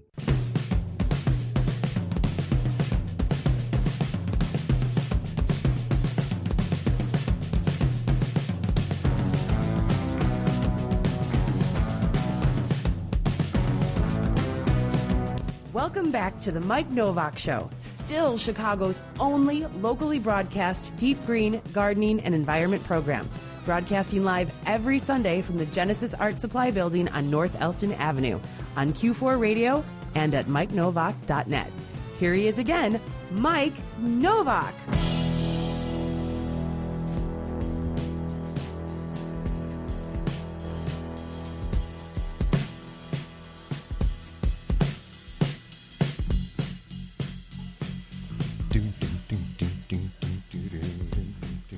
It's your 70s blast on the Mike Novak Show. Well, look at that. Right there. That's a good place to sit. The Bad News Bear himself has just walked in the studio. That is Benjamin Cox. How are you? I'm well, thank you. How are you? Great. Good to have you here. It's a fun studio. It's funky, isn't it? Yeah. You know why? It's Pirate Radio. Arr. That's one of these days they're just gonna pull me aside and say, that little thing you say during your show. In the studio with us right now, Benjamin Cox, who is the president and CEO, Friends of the Forest Preserves. It's been a while since you've been on the show, so welcome back. Good to have you here. Thank you. You know what I realized, and I said this in the first hour, is that Friends of the Forest Preserve started in 1998. I was not aware of how recent. I had forgotten. Okay, let me put it that way. I went to your website and I was looking at stuff. So from my days back at Gargantua Radio to WCPT to now, I've been covering you guys pretty much since for your whole existence, because I went on the air in 97. This is my 20th anniversary starting as broadcasting in Chicago. And what I was amazed by is it took that long for an organization like Friends of the Forest Preserves to be formed. Because, as you know, and we've talked about it in the past, there has been a lot of neglect in terms of our forest preserve, the Forest Preserve District of Cook County. But it's better now, isn't it? It's much better. When I started, it was in 2004. The organization started in 1998, and they did a really good job of building a good foundation for the organization. The volunteers did. But it was in response to a bunch of problems. The forest preserves were being run really poorly by politicians, and the guys that they had hired to run the place. There's a lot of patronage. Grass wasn't being mowed. They have 10 golf courses. There wasn't sand in the sand traps. The garbage wasn't being picked up. It was just a mess out there. And on top of that, there were some folks who decided that they didn't want ecological restoration going on in their backyard, and they were politically connected, and they got that stopped, and the Forest Preserve sold land for the first time. I mean, isn't it amazing that you can, and I remember those days, and they actually had support from some of the newspapers and some of the columnists in the newspapers, unfortunately, who the people would say, they're cutting down our trees. Well, what they didn't mention is that they were cutting down buckthorn and other invasive species. But for some folks, a tree is a tree, and don't disturb our view of green with nothing growing under it. Nothing growing under it, right? Right, and that was part of the problem. So even that has, the political milieu has changed in those years. Yeah, under the current leadership with Tony Preckwinkle and the staff that she's hired, led by Arnold Randall, they're doing a much, much better job. And we've had a lot to do with that. We stepped in right as she was running, and the other candidates were running for president and said, got together with 5 other organizations and said, here are the 6 things that you need to pay attention to and be aware of. And the first one, actually, this wasn't one of the 6, this was just kind of setting the frame, was this is a forest preserve, not a park district, because she was coming from the city, and some of the other folks that it looked like she was going to have working with her were coming from the city, so we're worried about this shift towards recreation. And they've learned a lot. She'll say that if you hear her give a talk on the forest preserve, she'll say, the only thing I knew about forest preserves was a picnic I went to once a year. And now she knows so much more, and she's one of the best advocates for the forest preserves, and so are her staff. I think that's a great place to start. The idea that there is really a difference between the preserves and the park district. Whereas the park, the idea is, let's mow everything and keep everything neat and make sure that it's got facilities and benches and swing sets and baseball diamonds and that sort of thing. That's very different from the forest preserves, which the word preserve is in there. Right. Which should be kind of a clue, right? Right. Parks are generally 100% programmed. They're for something, even if it's designed for being open space to enjoy, but they're always designed and set that way. Forest preserves are 85% natural, and it's nature for people. And then we hope that we get people for nature to come out and help it. But that nature for people concept is that, we were lucky that 100 years ago, more than 100 years ago, these people got together and said, let's have a free and clear lakefront in the city, parks and boulevards, a free and clear lakefront, parks and boulevards, and then forest preserves outside of the city. And so it's about 11% of the county. It makes up about half the city of Chicago. If you made it all one chunk of land, it's 69,000 acres. And we're really fortunate to have it. And because they started buying land so long ago, they have some of the best examples of natural areas in the state of Illinois. Now, a lot of them are in really bad shape and need a lot of help with invasive species, but people are working on that. And, of course, we're always welcoming more people to come and join the effort. You talk about the wisdom of people 100 years ago, and pretty remarkable. And I was on Friends of the Forest Preserve site yesterday looking at, and also the Forest Preserve District of Cook County, both of the sites, looking at the history of it. What was amazing in 1911, 1912, 1913, is, as folks were figuring out that this really needed to be done, the reason they figured that out is that apparently no land had been purchased and set aside since 1869 or something like that. Yeah. So even then, those people said, hey, we're on a path to destruction here. We're not going to be able to sustain any of our natural areas because we're not setting aside anything. So we look at them 100 years down the road and say, wow, they were prescient. They were, but they were already reacting to neglect of 50 years in the city of Chicago. So every generation or every other generation looks at it and has renewed vigor for doing this. And I guess now the renewed vigor comes from Friends of the Forest Preserves. Well, and the forest district itself, as you said, under new administration. And there's a lot of other partner organizations working on it too. Yeah. The Friends of the Forest Preserves has really become sort of the center of pulling together other groups and working with others. But our success has 100% been based in partnering with other organizations and the Forest Preserve. What are some of those organizations? Well, Friends of the Parks, Sierra Club, the Nature Conservancy. Right now we have really great partnerships with Friends of the Chicago River, Audubon, Chicago Ornithological Society, the Field Museum. It just kind of goes on and on. It's interesting because when I first started, I thought, we have all this competition. And the folks were like, it's not competition. There's plenty of work to do. We're all going to work together and move forward. And it's been really excellent. That's Benjamin Cox, who's president and CEO, Friends of the Forest Preserves. Before I was writing my blog yesterday, I figured you were executive director, but... Well, there's been this shift. There's the one means one thing, the one means the other, and they're the same thing, basically. Okay, great.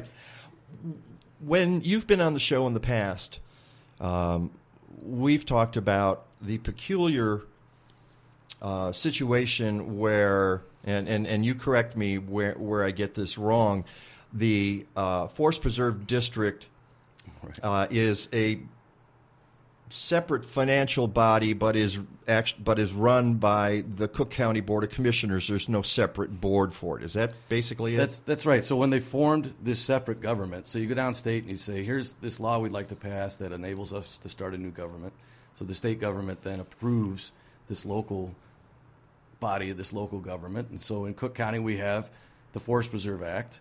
And in that act it says that the commissioners of the county will serve on the Forest Preserve Board at no additional compensation, but yet it's still a separate government. So you have people who are running these two governments, the one, $3 billion, the other one 70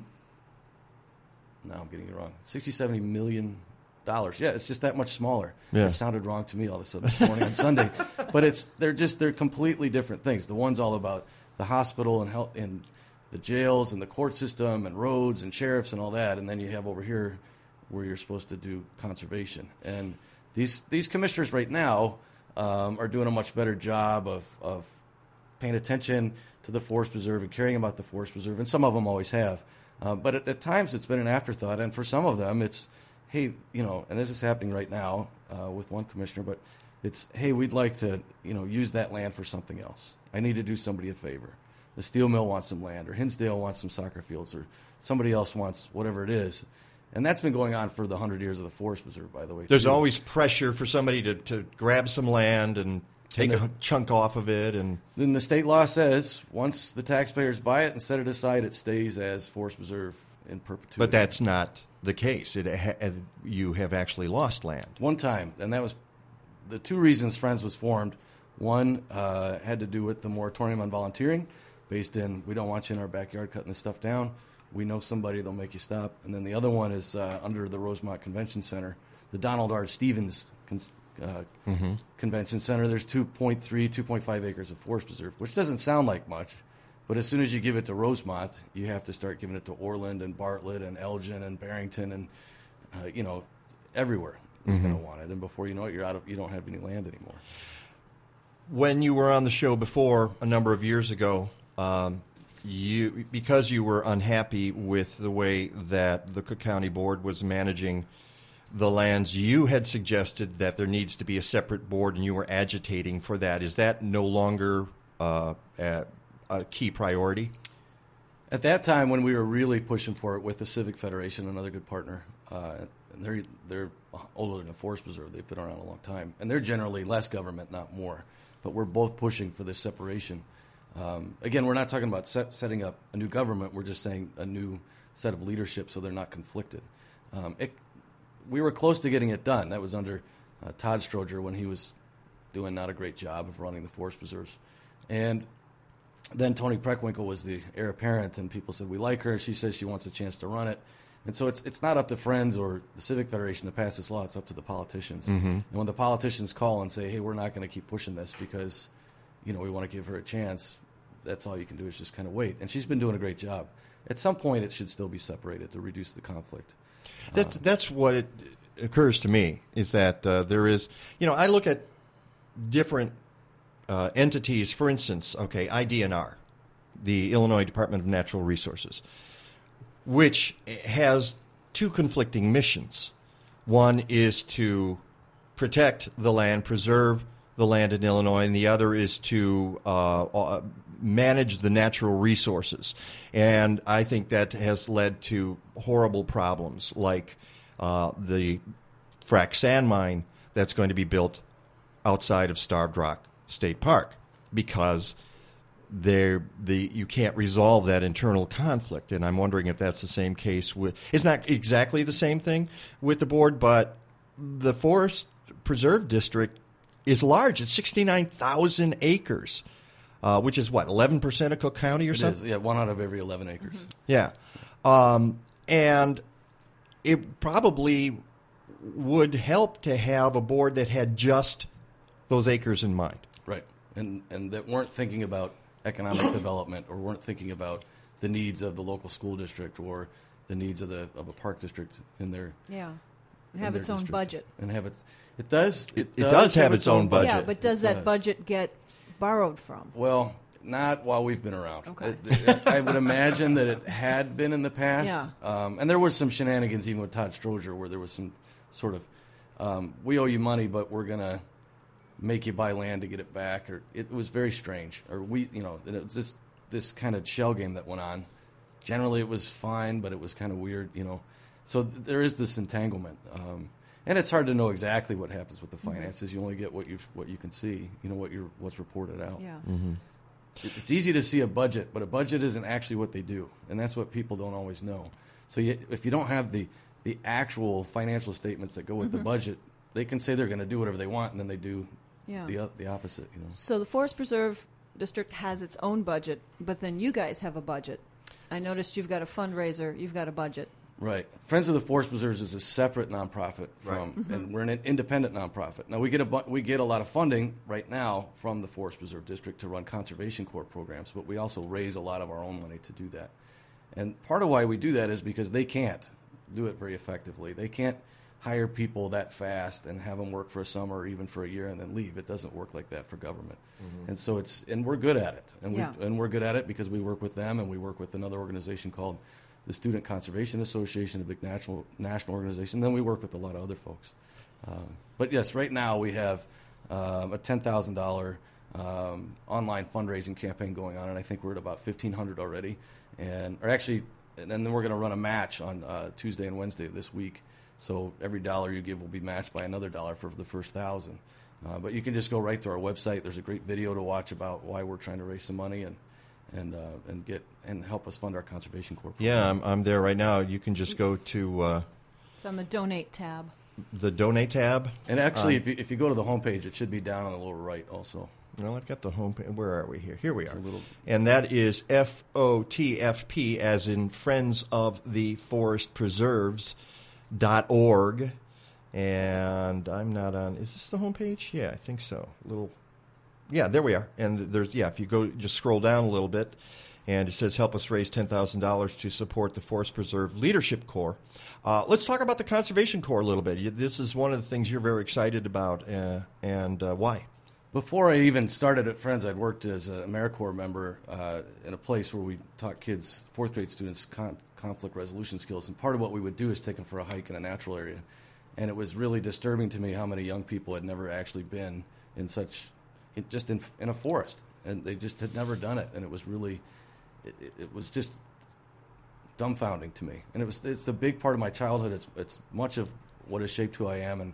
And it's a great place to find, solace and respite and just to feel better. Where are you from?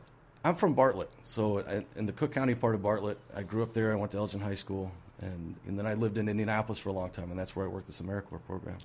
So I came back and said, I'd love to have a program where, we're getting kids outside and enjoying nature. And we did that through Mighty Acorns for a while. That's for 4th, 5th, and 6th grade students. But we've also started in 2007 having folks out in the field doing ecological restoration work, meaning they're removing brush, putting out seeds, doing prescribed fire, that sort of thing. And then that was an adult program that we had for a couple years, and then we had a summer high school program that started back then too, 2009.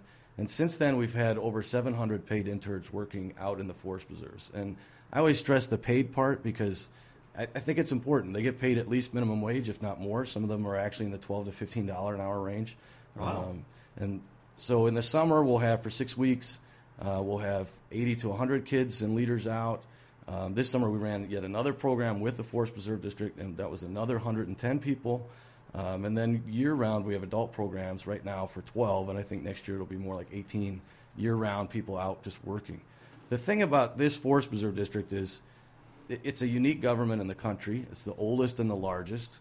I think that's important to note to people how special our Forest Preserve District is. As you said, the oldest, the first one that was ever started, and now the largest, 69,000 acres, and they'd love to purchase more, I imagine, but there's probably... They are. No, they are. They've actually done a good job of it over the past few years.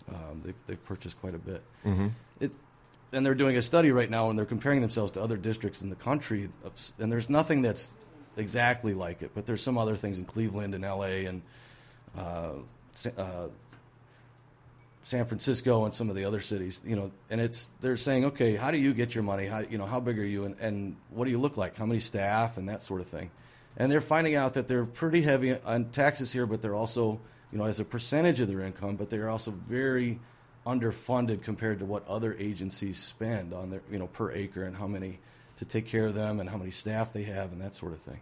So you have the 69,000 acres. You can be in Barrington and go down to Plum Creek, and it's a 2-hour drive. You're all the way down by Indiana, south of I-80 by about 20 minutes. And you've got 500 people taking care of the place. It's just not enough people, 550, something like that. And you peel off 100 for police officers and 200 for just grounds maintenance of mowing the grass and emptying the garbage and plowing the parking lots and cleaning bathrooms and things. And you're saying that's Forest Preserve District staff. The staff. So you take these hundreds of people out to do these other things that need to be done, and you've just got a handful that are actually out there caring for the nature. And I don't think any of us want that government to be dramatically larger. It could be larger, and it used to be, but that's why we're what folks worry about that is the guy sitting in the truck smoking a cigarette and having a cup of coffee and kind of looking out the window and with the engine running and counting a few minutes until they can get off or get OT or whatever. And that's a stereotype. I realize that, but under Preckwinkle that's changed somewhat, hasn't it? Yeah, it's amazing. Everybody knows who their supervisor is now. They have a job. They have their job description. They have annual reviews. I mean, she came in and did a desk audit, and it literally said that most people did not know who their direct supervisor was. Wow. 70% of the workers. They knew who several of their supervisors might be, but they didn't know who the exact direct supervisor was. Yikes. Well, but then a lot of us don't know who our representatives are in not just state government, but Congress. Right. So that's scary. So tell me about so you've got the Conservation Corps, so you've managed to bring people in there. What are they doing? So there's kind of we talk about it in two ways. One, they learn the skills to do the job, so they're out learning how to run a chainsaw and how to apply herbicide, and all these things sound crazy when you're talking about preservation, but they're part of what we have to do to take out invasive species. Yep. They learn prescribed fire, and then they also are kind of certified as they move along. So this many hours on this tool, this many hours on that one, this kind of certification, that kind of certification. The other thing that we do in all our programs, whether it's the summer high school programs or the adult programs, is we teach people about going to work and how to show up on time. And good point. Bring food and bring water and just how to act and all that kind of thing. And so those are skills, those are job skills that you can take to any job. It doesn't matter if you stay in our field or not. But part of the other reason, not to just get these young people out enjoying nature, but when I'm at a conservation meeting, and we were at a luncheon the other day, it's mostly white. Tell me about. We're gonna talk about it on the show. In fact, the keynote, Audrey Peterman. Right. Yeah. I've already been in contact with. She was the keynote speaker at the Open Lands annual luncheon. I've already been in contact with her, and she's going to be on the show. We're going to talk about that very issue because you and I have both done this. We're both white. We walk into these conservation meetings, environmental meetings, and it's a sea of white faces, and that's got to change. But it's different with your organization. So we've been very deliberate about diversity and inclusion, and we've worked very hard at it. And we talk about it openly, and we think about it, and we're intentional about it. And I think that's what you have to do to make a difference. And so, as Audrey said the other day during the luncheon, there's this whole concept of black people don't do that or brown people don't do that, and it's bogus. It's just all a matter of exposure, just like for anyone. And so we get people out and we get them engaged, and hopefully we're catching kids in high school of any color and helping them make a decision to shift their career towards conservation. At a minimum, if they don't do that, they're going to be good advocates for nature forever because they get out and they understand it and they love it and they learn from it and they reap the rewards of it and they take those messages back to their communities.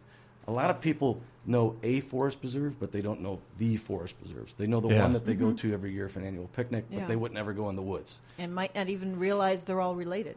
Not realize that, who thinks about the shape and size of Cook County? I do because it's part of my job, but I never had before, right? Anybody who likes maps. Right. Yeah. If you like a map, you look at it, it's huge. It's a really big county, and it's not just in terms of population, but in geographical area. Yeah. So it's so counterintuitive to think of this city. This county with the city of Chicago in it, with 5 million people, has the most forest preserve of any county in the state of Illinois. And not every county has forest preserves. Well, in the whole country and possibly the world, right? Right. Well, and you're cheating a little because Forest Preserve is a unique government to Illinois. So you got to think about comparing out to park districts and things in other places. What do they call a forest preserve in other areas of the country? There are some places that would call it. I've seen the term in upstate New York, forest preserve, but it's a different thing. It's like a subset of a park or a state park. They would say this part is a forest preserve. It's more of a reference, but that type of government generally in other places is just called park district, and it's just a park district with kind of a different lens on it. Was this originally based on like a British land trust where they would hold a portion of the forest? Or that is exactly what the name forest comes from. And I'm glad you're the first person who's ever suggested that to me. I've always explained it to folks. She gets a beer ding. So I need more coffee. So this term, it's why ironic. I have her on the show. This is why she's here. It's ironic because the name forest, is in the mission, but there's almost no forest in the forest preserves. It's prairies and savannas, which is kind Rivers. of the transition between prairie and woodland. There's woodlands, which are way more open with a lot less trees than a forest. And there's wetlands and rivers and lakes. But there's almost no forest, and there just wasn't in this region. And part of what was here as we rebuilt... But there were swamps. There were swamps, yes. We like to call them wetlands. Yeah. You're right, wetlands. The second city is a reference to the city burned down and we built it again. It's not second to New York. It's the second time we had a city. And a lot of the forest that was here was used to rebuild the city. And that's fine. Again, there wasn't a lot anyway. But we took what was there. Right. Well, but that's the way those things work. It's the Mike Novak Show on Q4 Radio 1680 AM, Q4.org. We're talking to Benjamin Cox, President and CEO, Friends of the Forest Preserves. By the way, you can go to FOTFP, as in Friends of the Forest Preserves.org. Look for the link and the video to help raise $10,000 to support the Forest Preserve Leadership Corps, as Benjamin's telling you. These are the people who are getting rid of the buckthorn and keeping the invasives out and putting in. You plant as well, I assume. We do. Oh yeah, there's native species. This time of year, there's a couple times a year, but this time of year there's a lot of seed collecting that goes on. Yeah, and they process those seeds and they distribute them back out into the areas. And are you doing prescribed burns too? That'll be soon. It's still pretty green and obviously still a little wet, but yeah, the fall prescribed burn season is pretty long, and it should start towards the end of the month and go into December, sometimes later if it stays dry. Well, one of the things I asked you when we were communicating about you being on the show was to do a quick state of the forest preserves report. You've done some of that already today just by talking about it. The government's better. It's better organized. You guys have some great programs going on. You've got great partners or science involved. Overall, though, what would be your report on the state of the forest preserves? So Friends of the Forest Preserves is an organization that's all about getting things done. We don't generally do plans and reports and those sorts of things. I know, this is off the cuff. I'm just, it's No. a radio thing here. No, what I'm saying is that's not generally what we do, but sometimes you got to have reports and plans. And the Forest Preserve, we've been pushing the Forest Preserve to have a plan for all of the natural areas for a long time. Mm-hmm. And they finally, as part of the 100-year anniversary, they did the Next Century Conservation Plan, which is another 100-year, it's a plan for the next 100 years. So we've completed 100, and now what are we going to do to keep the forest preserves around for another 100 years? And it has this great, 4 focus areas that help think about things like people and nature and leadership and economics, and then as part of that, there's a subset, the Natural and Cultural Resources Master Plan, which says here's what we're going to do to think about all of the nature that's in the forest preserves, and also all the archaeological treasures too. It's because that land is preserved, these things weren't destroyed, and there's actually a lot of really interesting artifacts and things like Indian burial mounds and settlers' cabins and just different things that are out in the forest preserves that people are studying, and so they also didn't want to just forget about those as they're thinking about how to preserve nature. But so a lot of times with government, big great plans come out. There's a big rollout. There's a bunch of media. Yay, we did a good job, and then they go on a shelf and they get covered in dust. This one actually has a lot of working committees. It has leadership. It's got the staff, the elected officials. It's got outside partners, both nonprofits like ours, but also other folks from other for-profit companies and things like that, all thinking about this plan and trying to move it forward together. And so that's really interesting, and it's been going on for a couple of years, and it's been really hard. I think it's a matter of all of us like sitting down at the table and talking and just being good at that. You get a lot of voices in the room, and you got to sort out different points of view and figure out how to proceed forward together. But it's been going on for a few years now, and it's the current goals as part of that plan are 25 years. Mm-hmm. There's a 25-year goal, and so it's pretty aggressive, it's pretty interesting, and it's pretty engaging, and it gets us all moving forward together. It's the kind of thing that if we do it well, it'll start to snowball, and people really like to be part of the winning team. And so as you say, hey, this is really going well in Chicago, you'll start to see other investment coming, and I think that's going to be really, really great. It sounds, because as I said, I've been covering this, talking to you guys for 18 years or whatever. And it sounds like there has been a sea change in the way people think about and act upon the work of the forest preserves. Yeah, the next job is to then convey to the public that things are better, and that's part of what I'm doing today and what other folks are doing on a regular basis. But it takes a long time to change your reputation, and they've got a lot of work. They've got a lot of work. Well, to do it's there, true. If you grew up in Chicago, your idea of the forest preserves is probably not a favorable one. Right. Yeah, or it's where people went in high school with a lot of beer. Right, and they still do that, but yeah. But that's the view. That was like all there was. Beer and people in parking lots doing stuff they shouldn't be doing, and a lot of garbage and that sort of thing. And it's just it's a new day in the forest preserve. That's great to hear. Now, before I let you go, you had mentioned something about Quentin Road. Is anything happening with that? So here's where you get the conflict. You've got the county roads folks who are also led by the same commissioner saying that road's not big enough. We need to make it bigger. And we're saying this is the road that goes through Deer Grove Forest Preserve, which is the first forest preserve in the country, first 500 acres, and that's grown since then. It's much bigger.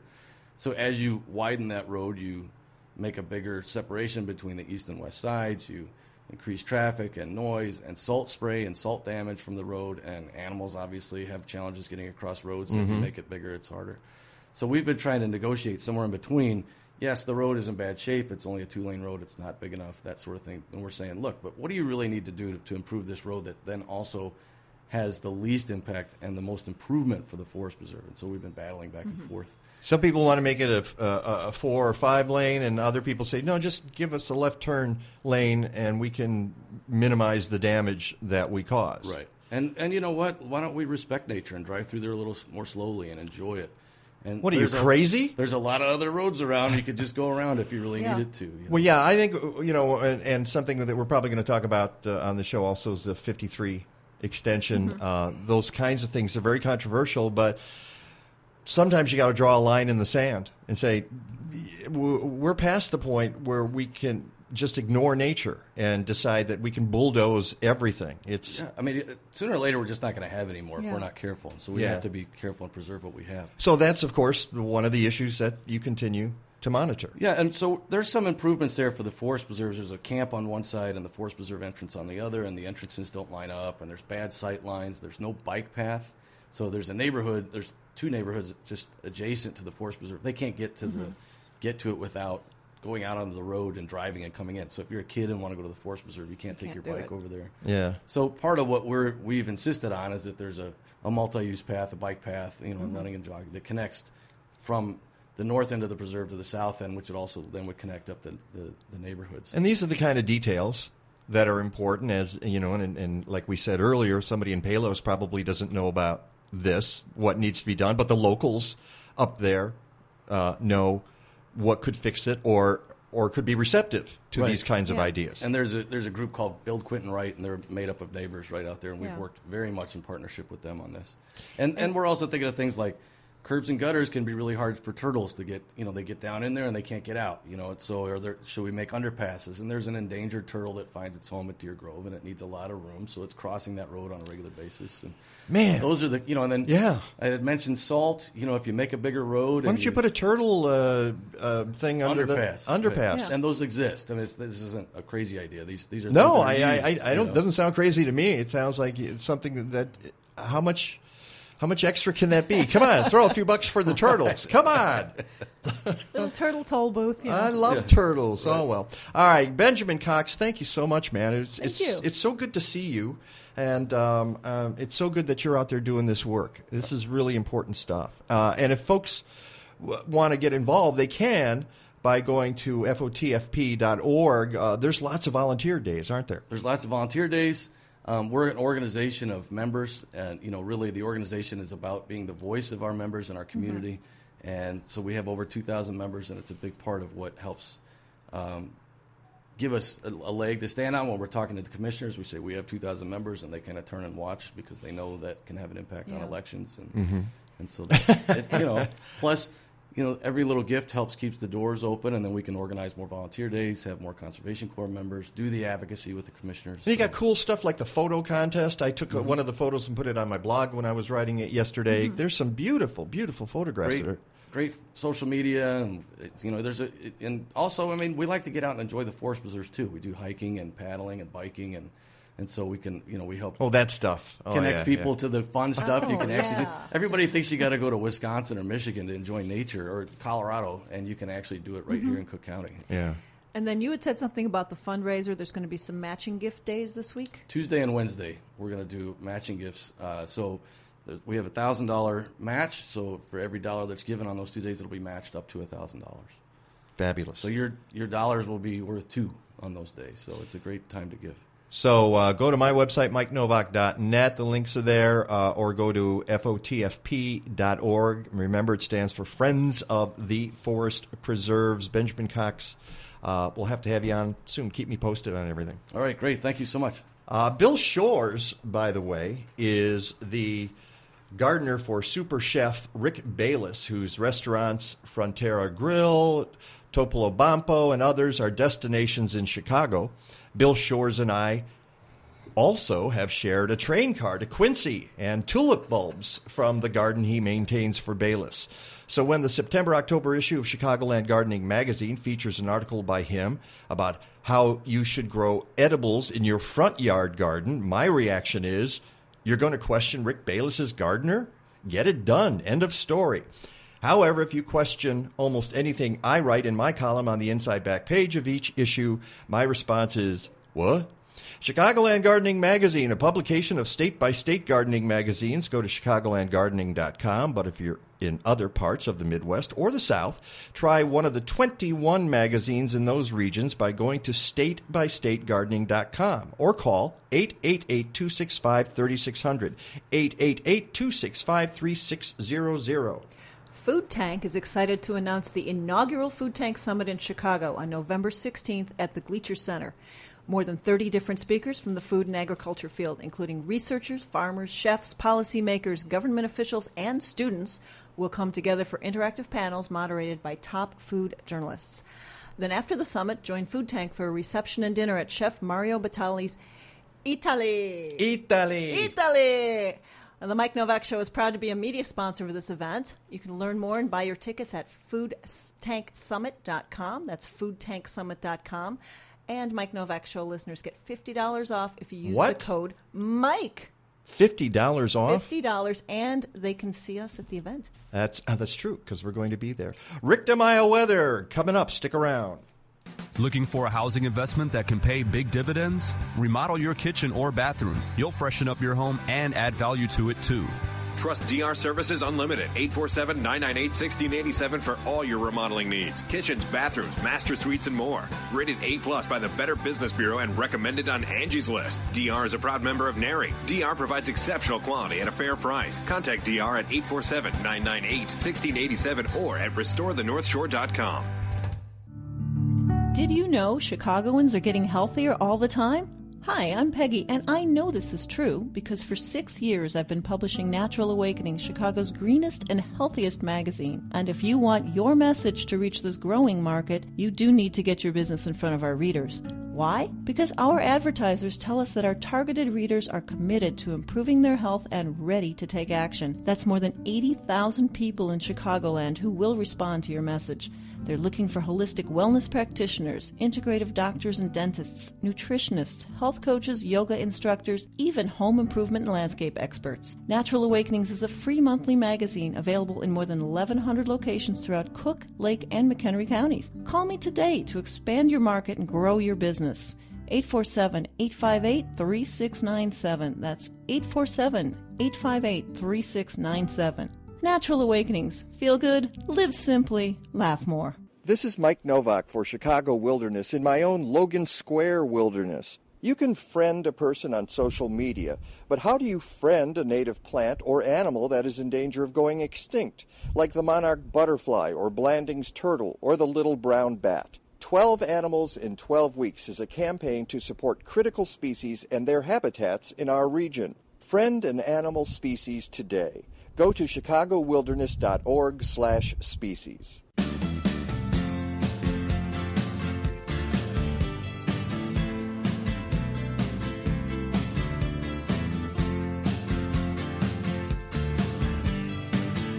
Oh, life. Oh, life is bigger.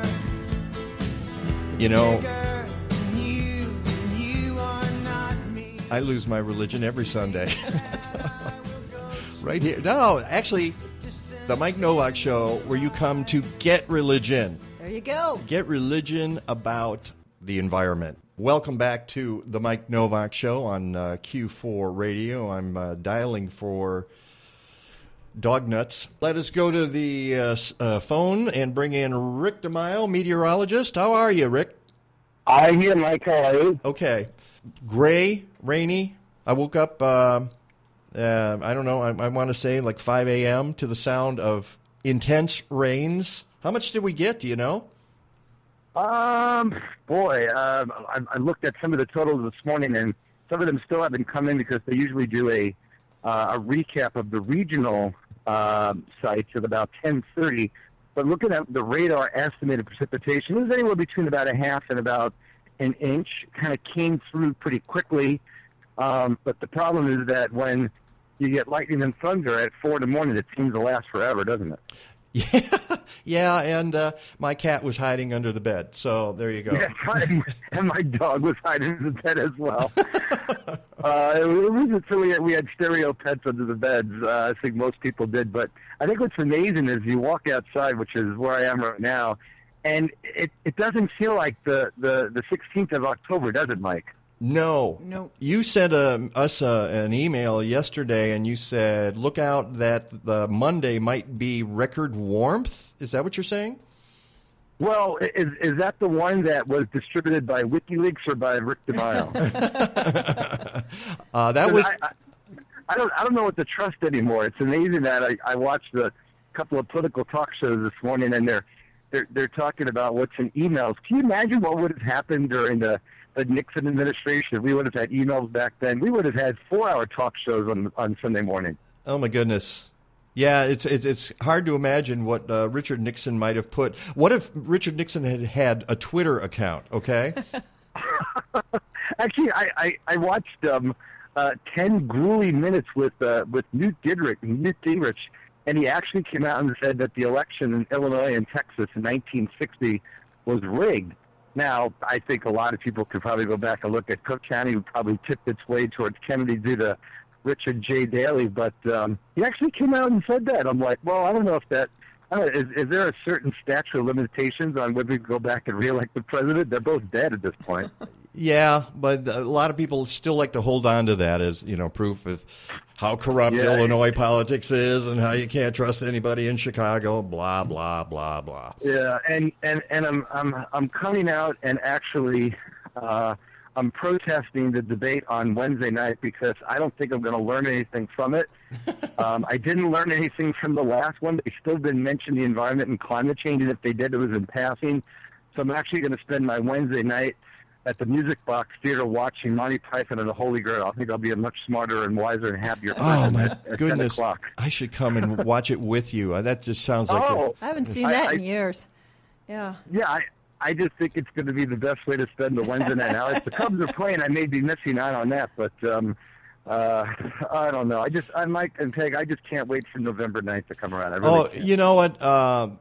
Even for people who are political junkies, this election cycle has ruined it for them. It's ruined it for everybody. It's like, I am so sick of this, and everybody is so sick of this, and it's because it's all gone into the gutter, and all the major networks, have been in, as I said before, Donald Trump enablers, and now the chickens have come home to roost, and they can't believe all this stuff is happening. And I'm thinking, well, what do you mean? You guys set it up. You want, right. So now you're surprised at this length, you and should they're probably divvying it out.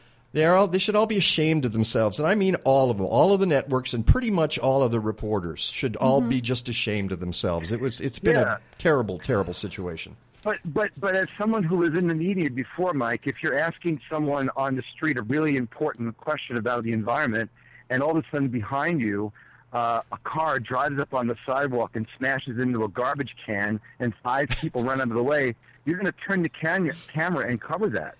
I hate to say it, but that's what human nature is when it comes to the news media. So when people say, "I can't believe what the news media is covering," think about that analogy. Think about that metaphor. That's pretty much what this is. But what you're saying is that we have cars crashing into garbage cans every hour of every day. Our 24/7 media cycle is covering nothing but cars crashing into garbage cans, and we have no time for anything else. Right, and that garbage can is Donald Trump. I mean, he every day he comes out with something different that you go, huh?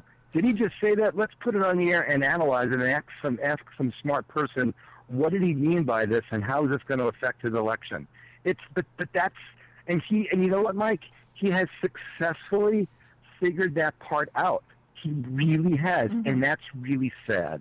It's almost like the people who are supporting him, and I think I'm free to say this on your show, they might as well start doing that long goose step with their right arm in the air. That's literally what this is coming down to. It's really, really scary. Well, except that, and we'll get to weather in a second, folks, and climate. Yeah. But except that he's lack of discussion about issues relating to the environment. There we go. This has really become. Well, that's not his fault. All right. Not at all. It's again.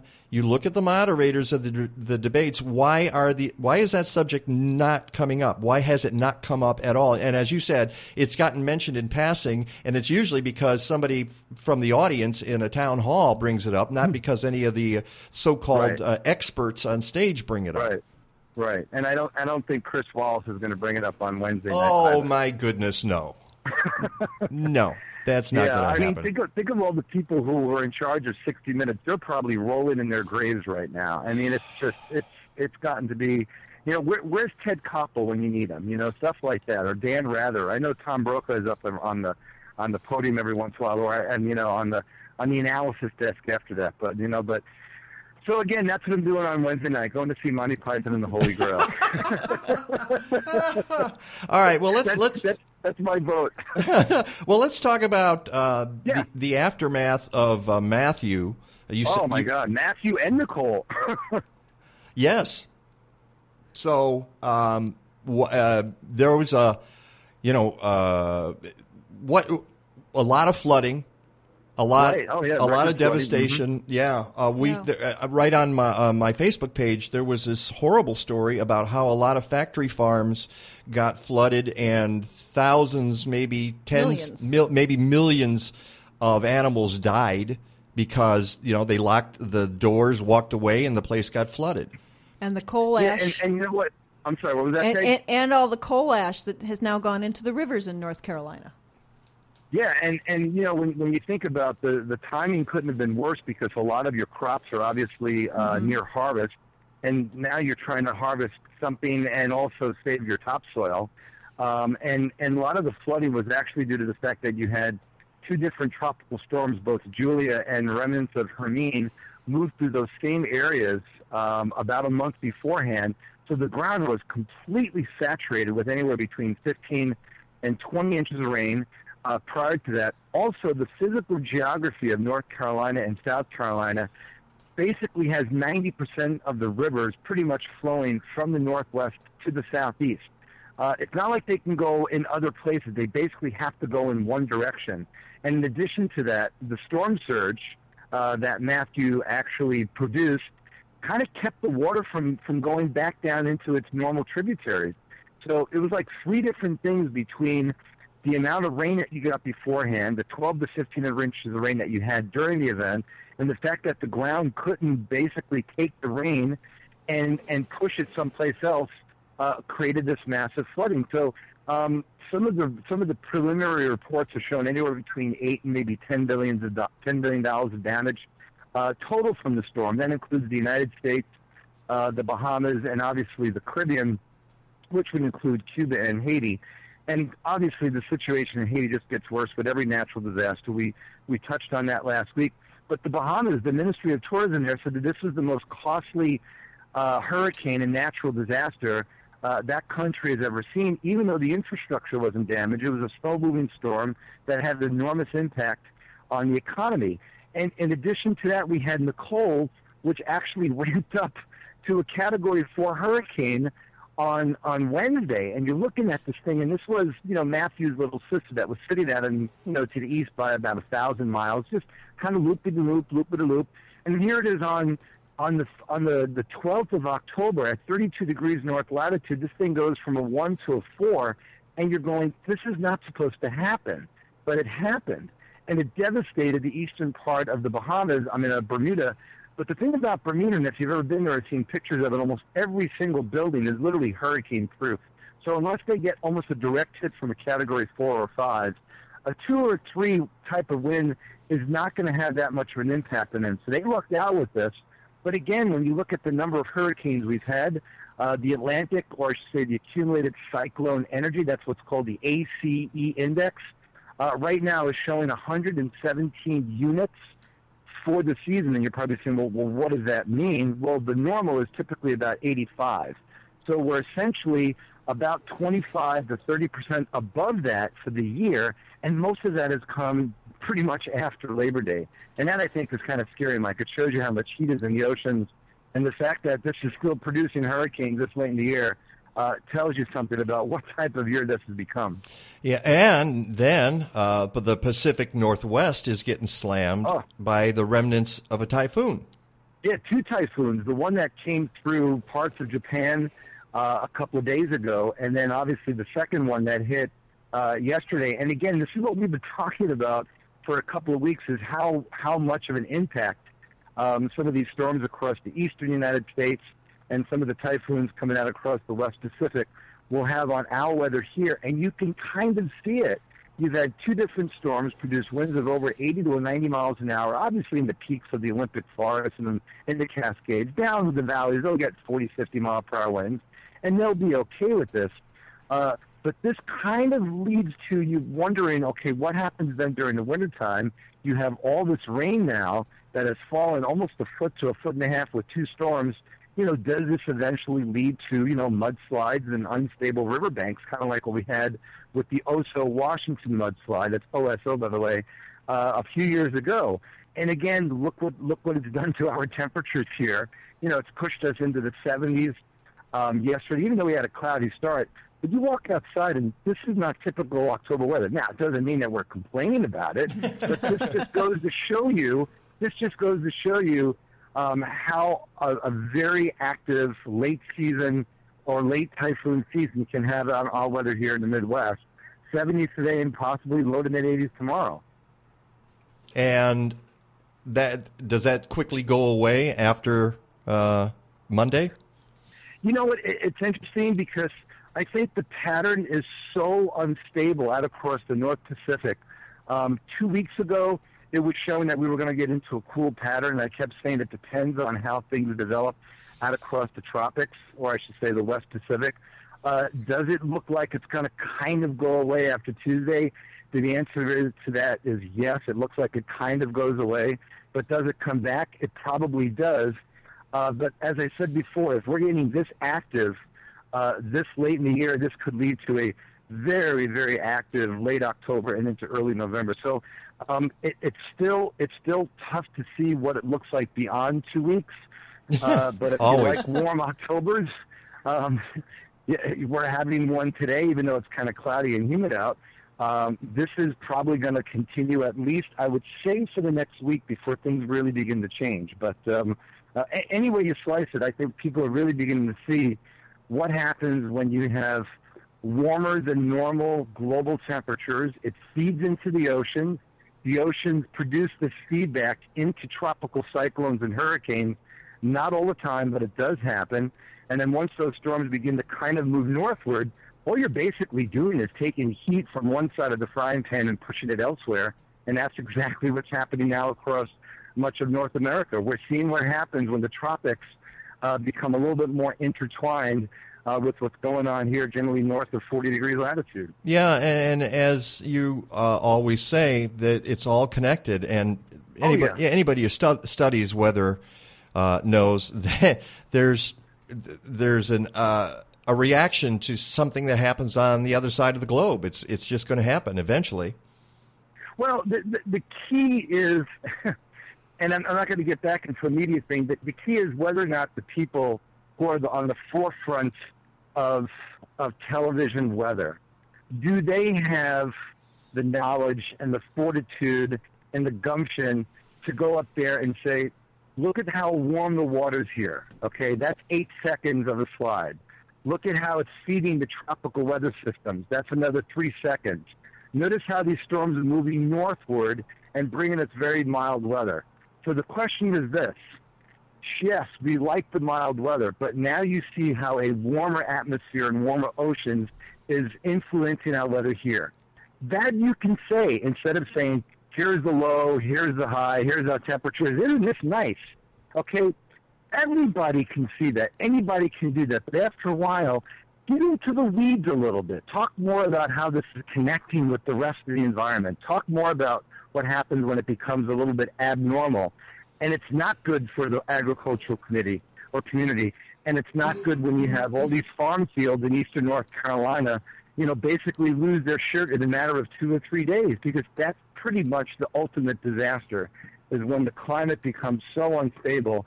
It becomes not so much unpredictable, but you can't work with it. And right now we've learned how to work with climate. It's really tough to work with climate that's changing. Yeah, and let's not forget when you kill millions of chickens, drown them because you weren't prepared. Well, you have them there in the first place in those confined operations, and then you don't even have enough sense to let them out. Well, it's but you couldn't. I mean, I don't know how you do that. Where do you put the chickens? But then what do you do with all of the waste pools that are sitting there? Exactly, and now you've got all that contaminated water. And now what do you do with all the millions of dead chickens? Yeah. Yeah, it becomes all those questions become, very important. Is how do you react to this stuff ahead of time? Because obviously, when the water is rising, it's tough to grab the stuff that's important and head out the door to higher water. So. These are all things that I hope, people are kind of listening to and understanding that, this is what we're seeing now, but if it continues to happen and it gets worse, 30, 40, 50 years down the road, we'll be talking about why didn't we do more about it, when we kind of recognize the signs. I want you to teach that class on how to do weather in the 21st century on television, okay? Yeah. You have to give us 30 seconds of climate. You just have to, you know? Yeah, and there's nothing wrong with it. I mean, I was with Brant Miller a couple of weeks ago at a weather service seminar, and I was surprised at how much he was talking about his concerns about the environment. And I go, why don't you do more of that on TV? He goes, people don't care about that. They just want to know what to wear tomorrow. I'm like, I don't think so. I think you do need to do more of that. And the only person who does do that is Tom Skilly, but he only really does it on radio when he's on the afternoon with Ro Khan, and then on his blog. But he doesn't do it on the air because I still think they're kind of worried that people are going to be kind of put off by it or surprised, or they'll probably say, but that's not your place. But you know what? It is your place. It really is. Here's what you do. You get rid of those stupid weather photos, and there's your opportunity. Your opportunity to do but climate. Here's the thing, Mike. Instead of having the stupid weather photos, why not have some compelling weather photos? Yeah, or you have the once buried chicken farms. Yeah, like once or twice a week. Instead of having it at the top of the newscast, where they're just, it's just lip service. Say, look, here are some photos of disasters due to weather events that have been induced by climate. And instead of laughing and go, ha, ha, ha, that's so nice. Yeah, it's really neat to see frost on a pumpkin. Ha, ha, ha. Have something where people go, wow, you know what? I didn't realize it was that bad in Haiti. What can I do to help? Exactly. Where do I send my check? There you go. Have a little bit more guts to kind of put something forward that people can actually go, you know what? That's why news is important, because it's becoming irrelevant at this point. Well, that's a good way to wrap up that segment. How about a forecast and maybe even I know you don't like to do it more than a couple of weeks in advance, but Halloween is only a couple of weeks away. And that's fine because it's amazing that the Cubs played in such unbelievable, beautiful weather last night. Normal high for this time of year is now down to 63. I think game time temperature was like 70 in the end of the game. It seemed even warmer than that. But probably mid-70s today once we get rid of some of these clouds. I know there's a lot of cloud cover out there right now, but satellite shows some sun developing across the western part of the state. So that should be in here late. And then as the second system pushes in the Pacific Northwest and across the Rocky Mountains, that'll really boost the temperature up. So tomorrow, 80 to 85 for a high. I don't think we'll break the record, which is 88, but it's going to feel that way because humidity is going to actually be quite high. So tomorrow's temperature is probably low to mid-80s. A little bit of a cool down on Tuesday as the weak front begins to approach, and then much cooler weather back into the 60s on Tuesday and probably lower 60s on Wednesday. But the Cubs, I think, play Mike out in California on Tuesday. This will be one of those rare events where it may actually be cooler in L.A. with the onshore flow than it is in Chicago in the middle of October. So to go out on a limb a little bit, I still think above normal temperatures probably for the next 2 weeks. We'll see how the tropics kind of get themselves kind of settled down, and then probably much cooler weather in November. But still, so far, 4 degrees above normal for the month, and I don't see it going anywhere else but above normal for the next 2 weeks. Wow. And Halloween, as I said earlier in the show, that it's always Halloween is the day when the temperatures plummet to 35 and there's a cold rain. Yeah, and then as a kid, you ring the bell and they go, "What are you this year?" And you go, "I'm a winter coat." But to be honest with you, I don't know. That's 2 weeks away. Yeah, that's pretty far. By the way, Casey Tomato just tweeted, and I know he's always listening, and I appreciate give the man a ding. He says maybe forecasters don't mention climate change because station managers don't want to PO corporate advertisers and their interests. Well, yeah, obviously there's some of that going on. Yeah. Unfortunately. Yeah, there is. They usually say leave that up to the news people, but the news people don't know any better. So you just got to be able to go out there and be the first. It's never easy to lead. It's always easy to follow. Yep. So we'll put the Mike Novak show up there as the leader. How about that? Well, we talk about just about anything in this weather segment. So, Rick DeMaio, meteorologist, always a pleasure. Enjoy the warm weather yourself today. Go walk your dog or something, and we'll talk next week.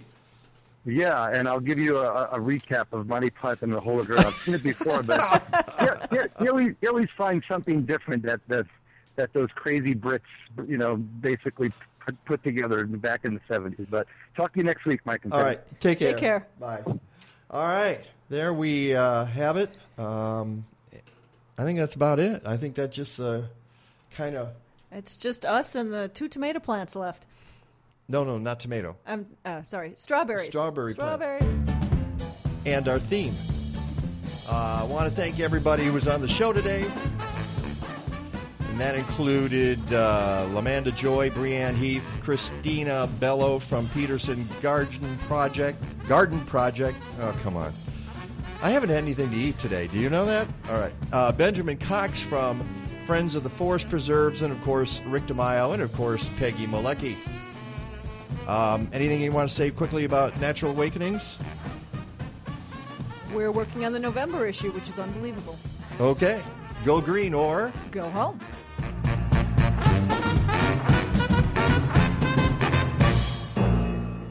Stadler? Yeah, what? Is that it? Yes, it's over. How'd you like it? I don't know. I slept through the whole thing. Well, you didn't miss much.